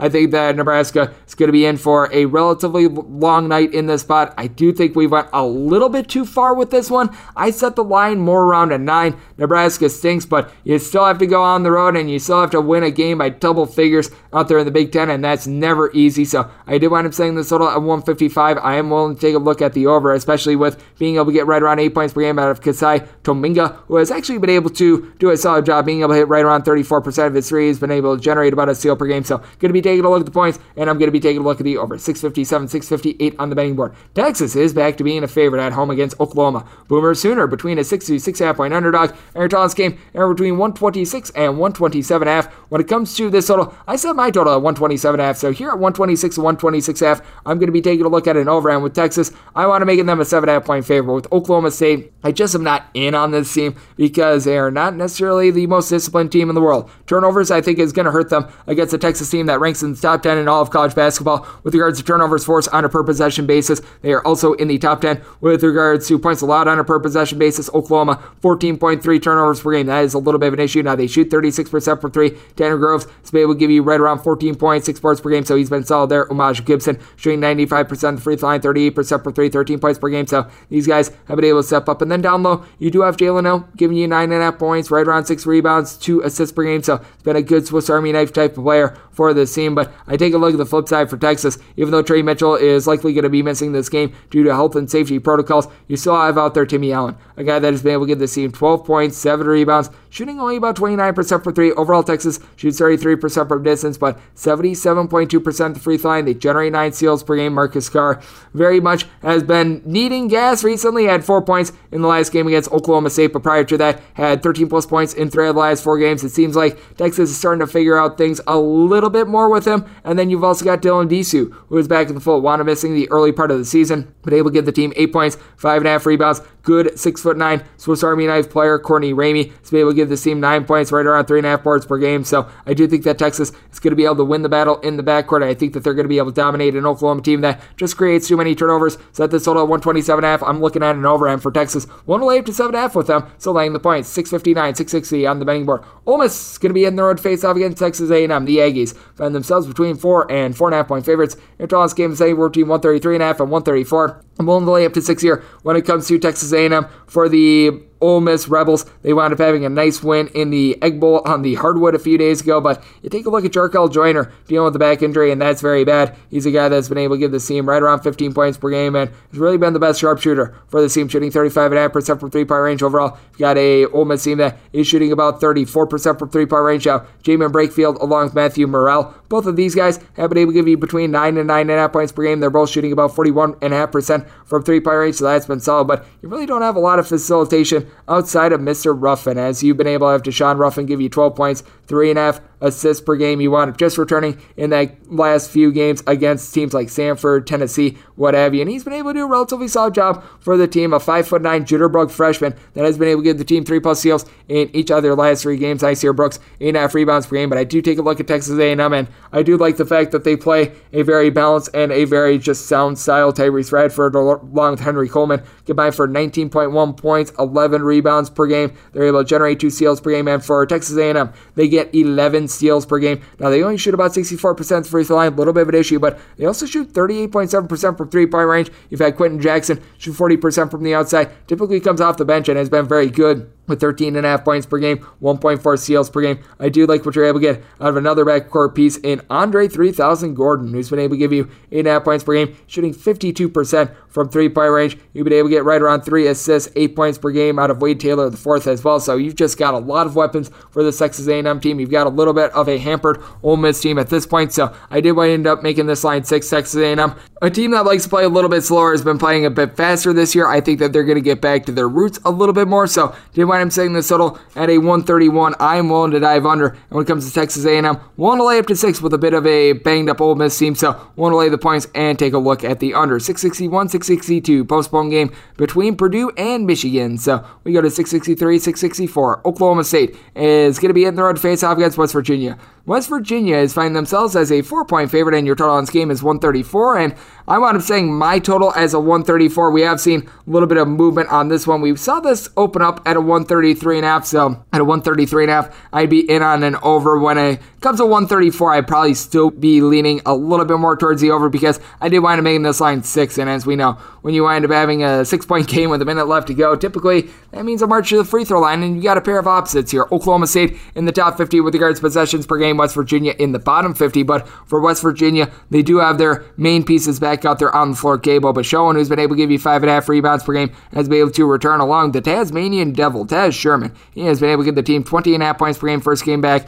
against Kansas State, had 14 points on just 1 turnover, so he was able to do a relatively effective job there. And for West Virginia, they do a relatively solid job of not turning the ball over. They get 8 steals per game, headlined by the fact that Kadrian Johnson has been able to give you right around 2.1 steals per game, but they shoot 32.5% from three-point range, 64% at the free throw line. But you take a look at Oklahoma State, and this this team has been terrible at taking care of the ball. They shoot right around 66% of the free throw line, 29.4% per three with their 15.5 turnovers per game. Now, they themselves generate 10.5 steals per game. Avery Anderson, the third, along with Bryce Williams, they combine for 4.3 steals and 23 points per game. So they've been able to do a superb job there. Isaac Likely, 7 points, 6 rebounds, 4 assists, and a steal and a half per game has been relatively solid for the team, but you're going to need to have other guys be able to step up for the team, like a Kalen Boone, who's been able to give the team 6.5 points per game and did have 17.6 boards in their win against Texas, but has been highly inconsistent ever since getting to Stillwater, so that is going to be a tad bit of an issue with West Virginia. You certainly don't have the frontline talent when it comes to this team outside of Taz Sherman, but I do like what you're able to get out of Sean McNeil. McNeil has been a little bit more of a streaky three-point shooter this season, but still able to give the team 15 points on 41.5% three-point shooting. Jalen Bridges, 7.5 points, 5 rebounds per game, so he's been able to do a solid job there. I do take a look at this game, and I do think that West Virginia going to be able to win the battle down low. Moussa Cisse has been a relatively solid rim protector for this team, right around 6 points, 6 rebounds over there at Oklahoma State, but at the same time can get into foul trouble and is a guy that, once again, has been dealing with a couple of ailments himself, so that is a little bit of an issue as he wound up playing in just 22 minutes with 8 points in that game against Texas. So I'm going to be taking a look too late here with West Virginia. When it comes to the total, looking at it over at 134 or lower. 665, 666 on the betting board. You've got Creighton playing against Providence. Providence is finding themselves anywhere between a 2.5 and a 3-point underdog in your tallest game. Say we're between 132.5 and 133. This is a really intriguing spot because you've got a Providence team that, as an underdog, 5-0 straight up, not against the spread. They have won on the money line all 5 times in which they've been an underdog. Now Creighton, as an underdog, they're 4-2 on the money line. So I was figuring whichever team was going to be the underdog, I was going to be probably taking a shot with. I did wind up saying Creighton as a 2-point favorite. So here at the 3, I'm going to be taking a look at the points with Providence because I do think that this is a game that it could very well come down to the final possession. You've seen Creighton really throttle things down. They're outside the top 200 with regards to possessions per game. Providence, they're outside the top 300 with that regard as well. You take a look at Nate Watson, 14 points, 6 boards for this Providence team. He should be able to do a relatively solid job down low. But then you take a look at Ryan Hawkins for Creighton, and he has actually been very good for this team. 13.5 points, 7.5 rebounds, shooting 36% from 3-point range, 7'1". Ryan Kalkbrenner, 12.5 points, 7 rebounds, right around 3 blocks per contest, but the backcourt has been brutal for Creighton. 14.3 turnovers per game. Brian Nemhard shoots 35% from 3 with 12 points, 4.4 assists, and a steal and a half per game, but the 3.6 turnovers per game, that is not necessarily great. You have 2.7 turnovers per game from Arthur Kaluma, and that's just unforgivable. I mean, gives the team 8 points, 4.5 rebounds, doesn't really dish out the ball. He's just been a walking turnover with 9 turnovers in the last 2 contests. Then you take a look at Providence, and you do have your questions when it comes to the backcourt, though. Jared Byam has been able to play some of his best basketball recently. He's been able to give the team at least 9 points in each of the team's last 6 games, 3.5 assists to 1.8 turnovers per game. Al Durham has been able to do an okay job for this team, along with AJ Reeves. Reeves has been dealing with ailments recently, but you take a look at Durham, 13 points per game. Only shoots out 25% from 3. Providence, as a collective, they shoot 32.5% from distance, 72% at the free throw line. And then you take a look at Creighton. I do think that they're going to be able to pull it out on their home floor because they are a team that they've got the support behind them, but they only shoot 30% from 3, 69% the free throw line. So I did wind up saying this total at a 132.5. I do think that's going to be a little bit of a slowed down game. So here at 133, I'm willing to dive under. And with Providence, willing to take a 3-er. They've been good in the underdog spot all season long. I could see that holding true here. So take a look at the points and taking a look at the under. 667, 668 on the betting board. Auburn hits the road to face off against Alabama. The Crimson Tide find themselves between 1.5 and 2-point favorites. And your total on this game, you're going to be getting it at a 156. And I think that this is just such an intriguing spot here because we were talking about this game with our good friend Kevin Sweeney, and I made Alabama a 2.5-point favorite. With Alabama, they have been having a very high ceiling and a very low floor this season, but I think that they're going to be able to emerge in a big spot here against Auburn. Now, when it comes to Auburn, they have been able to get back in the fold Alan Flanagan, but he's sort of been in and out with regards to his availability, a guy that's been able to give you 14 points per game this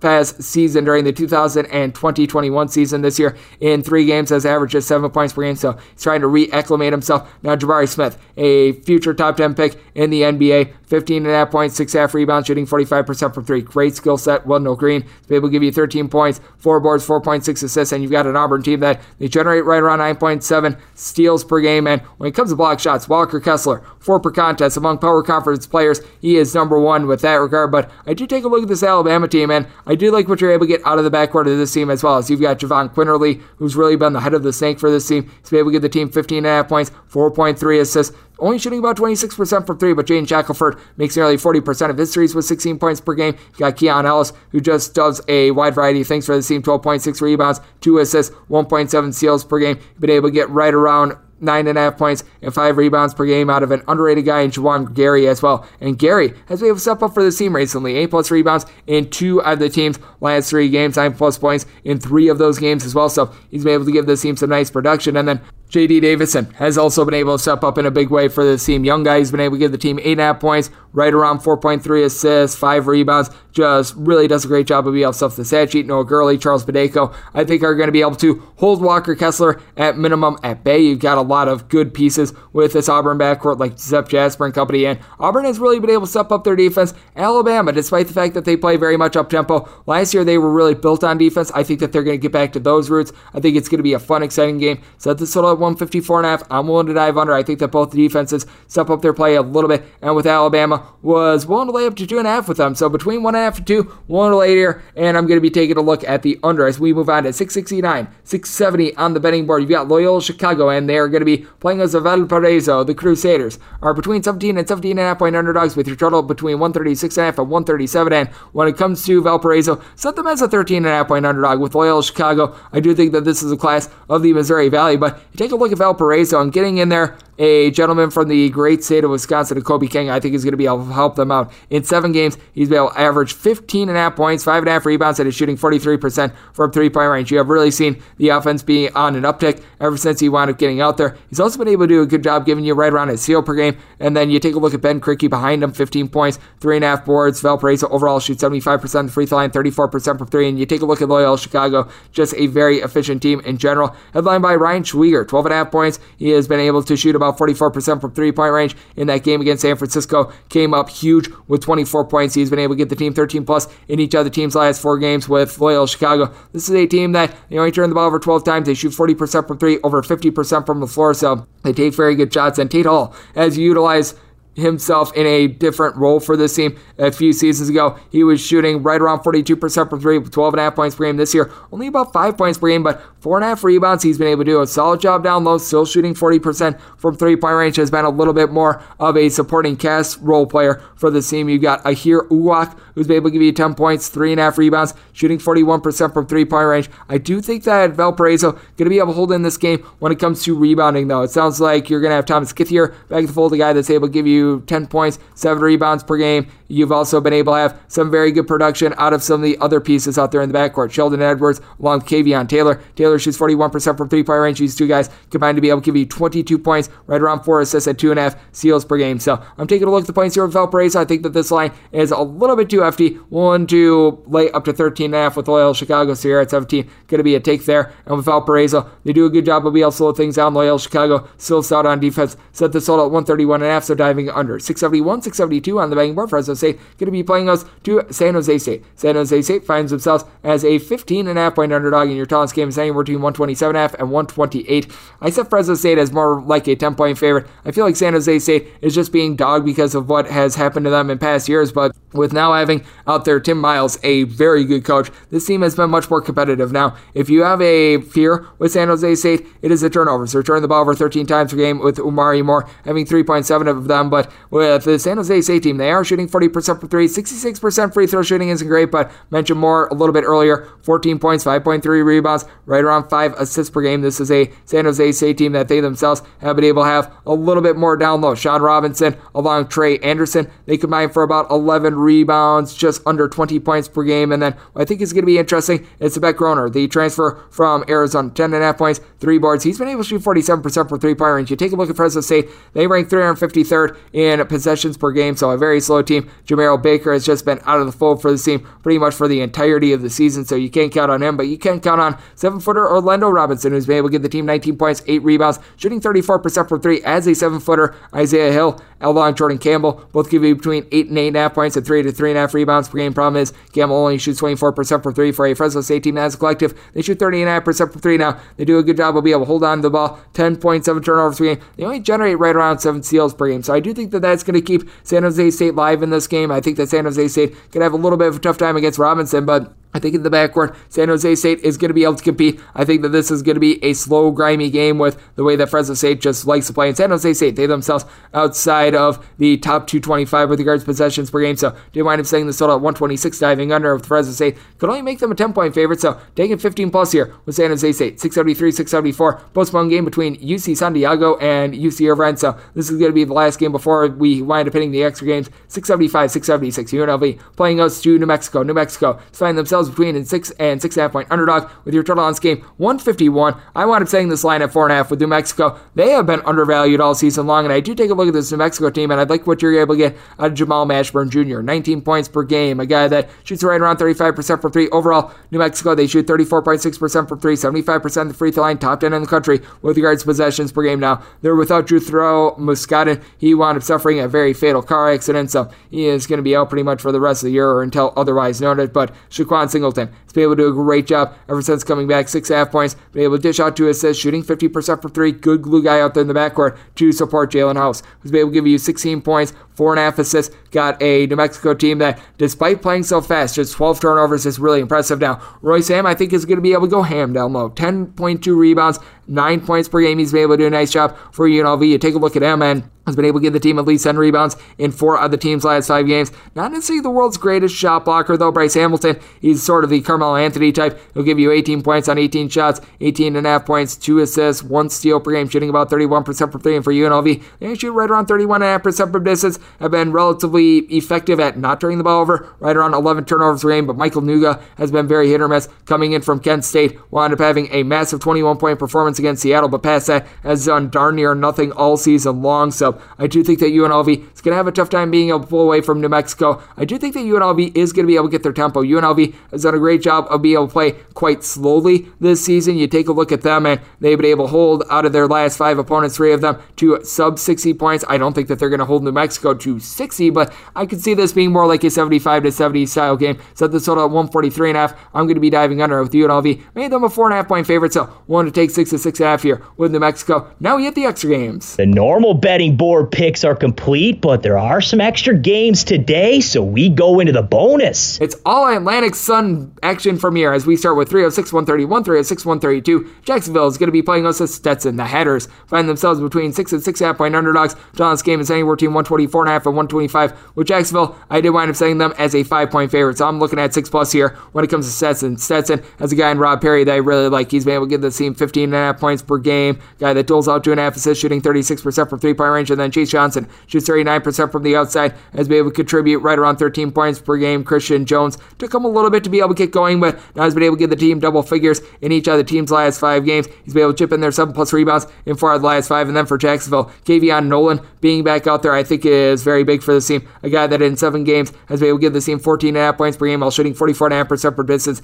Nobody else is averaging more than 10.7 points per game, and that would be Middle Tennessee transfer Jordan Davis. When it comes to this Jacksonville team, with regards to turnovers on a per possession basis, they have not been good. They're turning the ball over 13 times per game, but they generate 9 steals per game, with Nolan and Davis combining for 4.1 per contest. They do shoot 36% from 3-point range. Problem is, you don't have a lot down low. You've got Usafa Osifo, who's been able to give you 6 rebounds per game, and then Mike Marsh right around 9 points, 5.5 rebounds per game, shooting 50% from 3-point range in a small sample size. But I do think that Stetson, with having Mamadou Dewaria being able to reemerge after he had a really rough start to begin the season, is going to be very critical. He's been able to give the team a combined 31 rebounds in the last 3 games. He has been dominant, so I do think that Stetson going to be able to hang in a game that I think is going to be very slow, very grimy. Stetson is outside the top 300 with regards to possessions per game, so set this total 123, diving under. Willing to take 6 to 6.5 here with Stetson. 306, 133, 306, 134. North Alabama is going to be playing us Eastern Kentucky. Eastern Kentucky between a 1 and 1.5 point favorite. Your total on this game is 145.5. Now, Eastern Kentucky has lost as a pretty sizable favorite in each of their last 2 games. I think that this is a very good bounce back spot against a North Alabama team that, with regards to defensive efficiency, is one of the worst teams in all of college basketball. They shoot 34% from 3 and 79% at the free throw line, with each of their top 3 scorers for North Alabama shooting at least 84% of the free throw line, as you've got Daniel Ortiz, CJ Brim, along Jamari Blackman, they have been able to combine for this team 30 points per game while having that free throw shooting. Blackman shoots 37% from 3, Ortiz 41% from the outside, with Brim and Blackman combining for 5.5 assists per game, but you really don't have much outside of them. You really have one guy that's giving you more than 5 rebounds per game in Damian Forrest, and that is it. As a matter of fact, your next closest guy, Isaac Chapman, 4.1 rebounds per game. Then you take a look at Eastern Kentucky, and they have been dealing with a couple of ailments recently. Braxton Beverly has been missing a few games for this team. You've also been dealing with having out of the fold a few other ancillary pieces like a Kurt Lewis. Lewis, someone who wound up returning in that game against Bellarmine at 12 points in that one. He's been able to average 8.5 points, right around 5 boards per game, shooting 35% from 3. And for Eastern Kentucky, as a collective, they shoot 35% from 3-point range. Each of their top 3 scorers shoot at least 38% from the outside, with having Jansen Williams, Banton, along with Cooper Robb all be able to give you between 10.4 and 12.2 points per game. I think that these guys are going to be able to step up because they also combine to be able to give you right around 16 rebounds per game. Blanton has been able to give you 3.5 assists per game, and this is still a team that they generate a little bit over 11 steals per game. Williams is able to give you 2 blocks per game. Great versatility. And then Michael Moreno, 9.5 points, 5 rebounds, 2 assists. He's been able to do a solid job of being able to shoot from the outside as well. I think that Eastern Kentucky going to be able to get online with this game, set them as a 6.5 point favorite. So willing to lay here. Eastern Kentucky playing at a breakneck pace, playing against a North Alabama team that just does not play any defense. I'm going to be taking a look at the over. Set this total at 154.5. 306, 135, 306, 136. Liberty is going to be playing us in North Florida. Give me Liberty, or give me between 16 and 16.5 points with North Florida, and your total on this game is 140.5. Liberty is still in the bottom 35 with regards to possessions per game, and I do think that we're going to see this team continuing to play relatively slow. You do have Darius McGee, just a walking bucket for Liberty, 21.5 points per game, 3 assists, shooting 38% from 3 overall. Liberty, they do shoot 37% from distance. They don't necessarily do the world's greatest job on the glass, as you've got one guy giving you more than 5 rebounds per game. That'd be Blake Preston. But I do like what you've been able to get out of Brody Pebbles, who's been able to give you 7.5 points per game. You take a look at him, and he's been able to emerge. He combined 27 points and 6 assists in the last 2 games. Then you take a look at this North Florida team, and Carter Hendrickson is really the heartbeat of this team. 10.5 points, 4.5 boards, a guy that shoots 35% from 3 as a 6'7" combo player. Jose Placer, the point guard, is able to give you 13.5 points, a little bit over 2 assists per game, 15 plus points at each of the team's last 4 games, and has cut down on the turnovers. A combined 5 turnovers in the last 3 games. He's been averaging right around 3 per contest this year for a North Florida team that they turn the ball over 15.5 times per game, but you do have another guy in Emmanuel Adedowan who's able to give you 7 points per contest, shooting 47% for 3-point range. Needs to be a little bit more assertive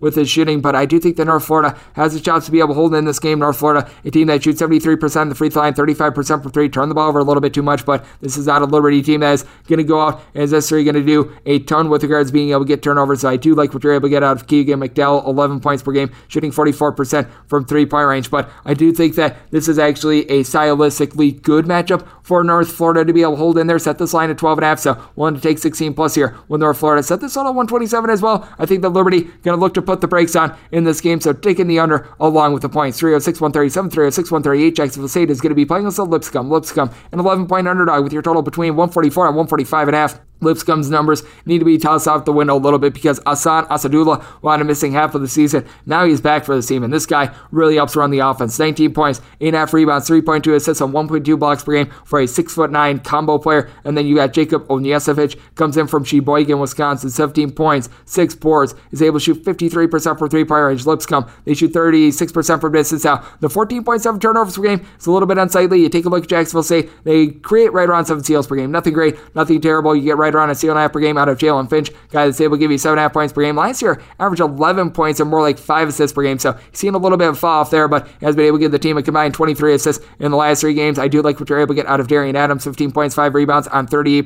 3-point shooting. Has been a guy that has been able to give out right around 4 assists and a steal and a half per game as well. And then Jalen Gibbs, coupled with Damari King, have been able to get by for about 22 points, 3.5 assists per game. Both of these guys combined to shoot 45% from 3-point range, so I certainly do think that you're going to have some good outside shooting. Jacksonville State, though, they're a very slow and controlled team. Lipscomb has been playing a little bit more up-tempo, but I do think that they're going to be able to do a good job on the glass with having Asadullah back out there. Parker Hazen, who is coming in from the Missouri Valley Conference, 8 points, 6 rebounds. Not necessarily a great 3-point shooter, but Greg Jones, it will give you 9.5 points per game as well. I do think that Lipscomb could be able to hold in there with Asadullah back in the fold. Set this out at 135.5, diving under with Jacksonville State, going to make them a 7.5 point favorite, so take a double digits here with Lipscomb. And we wrap things up with 306, 139, 306, 140. Bellarmine is going to be playing against the Central Central Arkansas. Central Arkansas finds themselves at 11.5 point underdog in your tallest game, anywhere between 148.5 and 150. Set this line at 11, so getting the hook on this, I'm going to be taking a look at Central Arkansas. Central Arkansas actually had a very nice win against Eastern Kentucky about a week or so ago, and when it comes to Darius Hall, he might be the best player out there on the floor. 13.5 points, 8 rebounds, 33% three-point shooter for the transfer from DePaul. Now, you take a look at Dylan Penn, and he has been inking right around 15 points, 4.5 boards, 5 assists. Very versatile player. But Bellarmine, who last year shot over 40% from three-point range, that is down to 31 this season. This team does not do a great job on the glass. Got a guy who's able to give you 6 points, 6.5 rebounds in Justin Betts,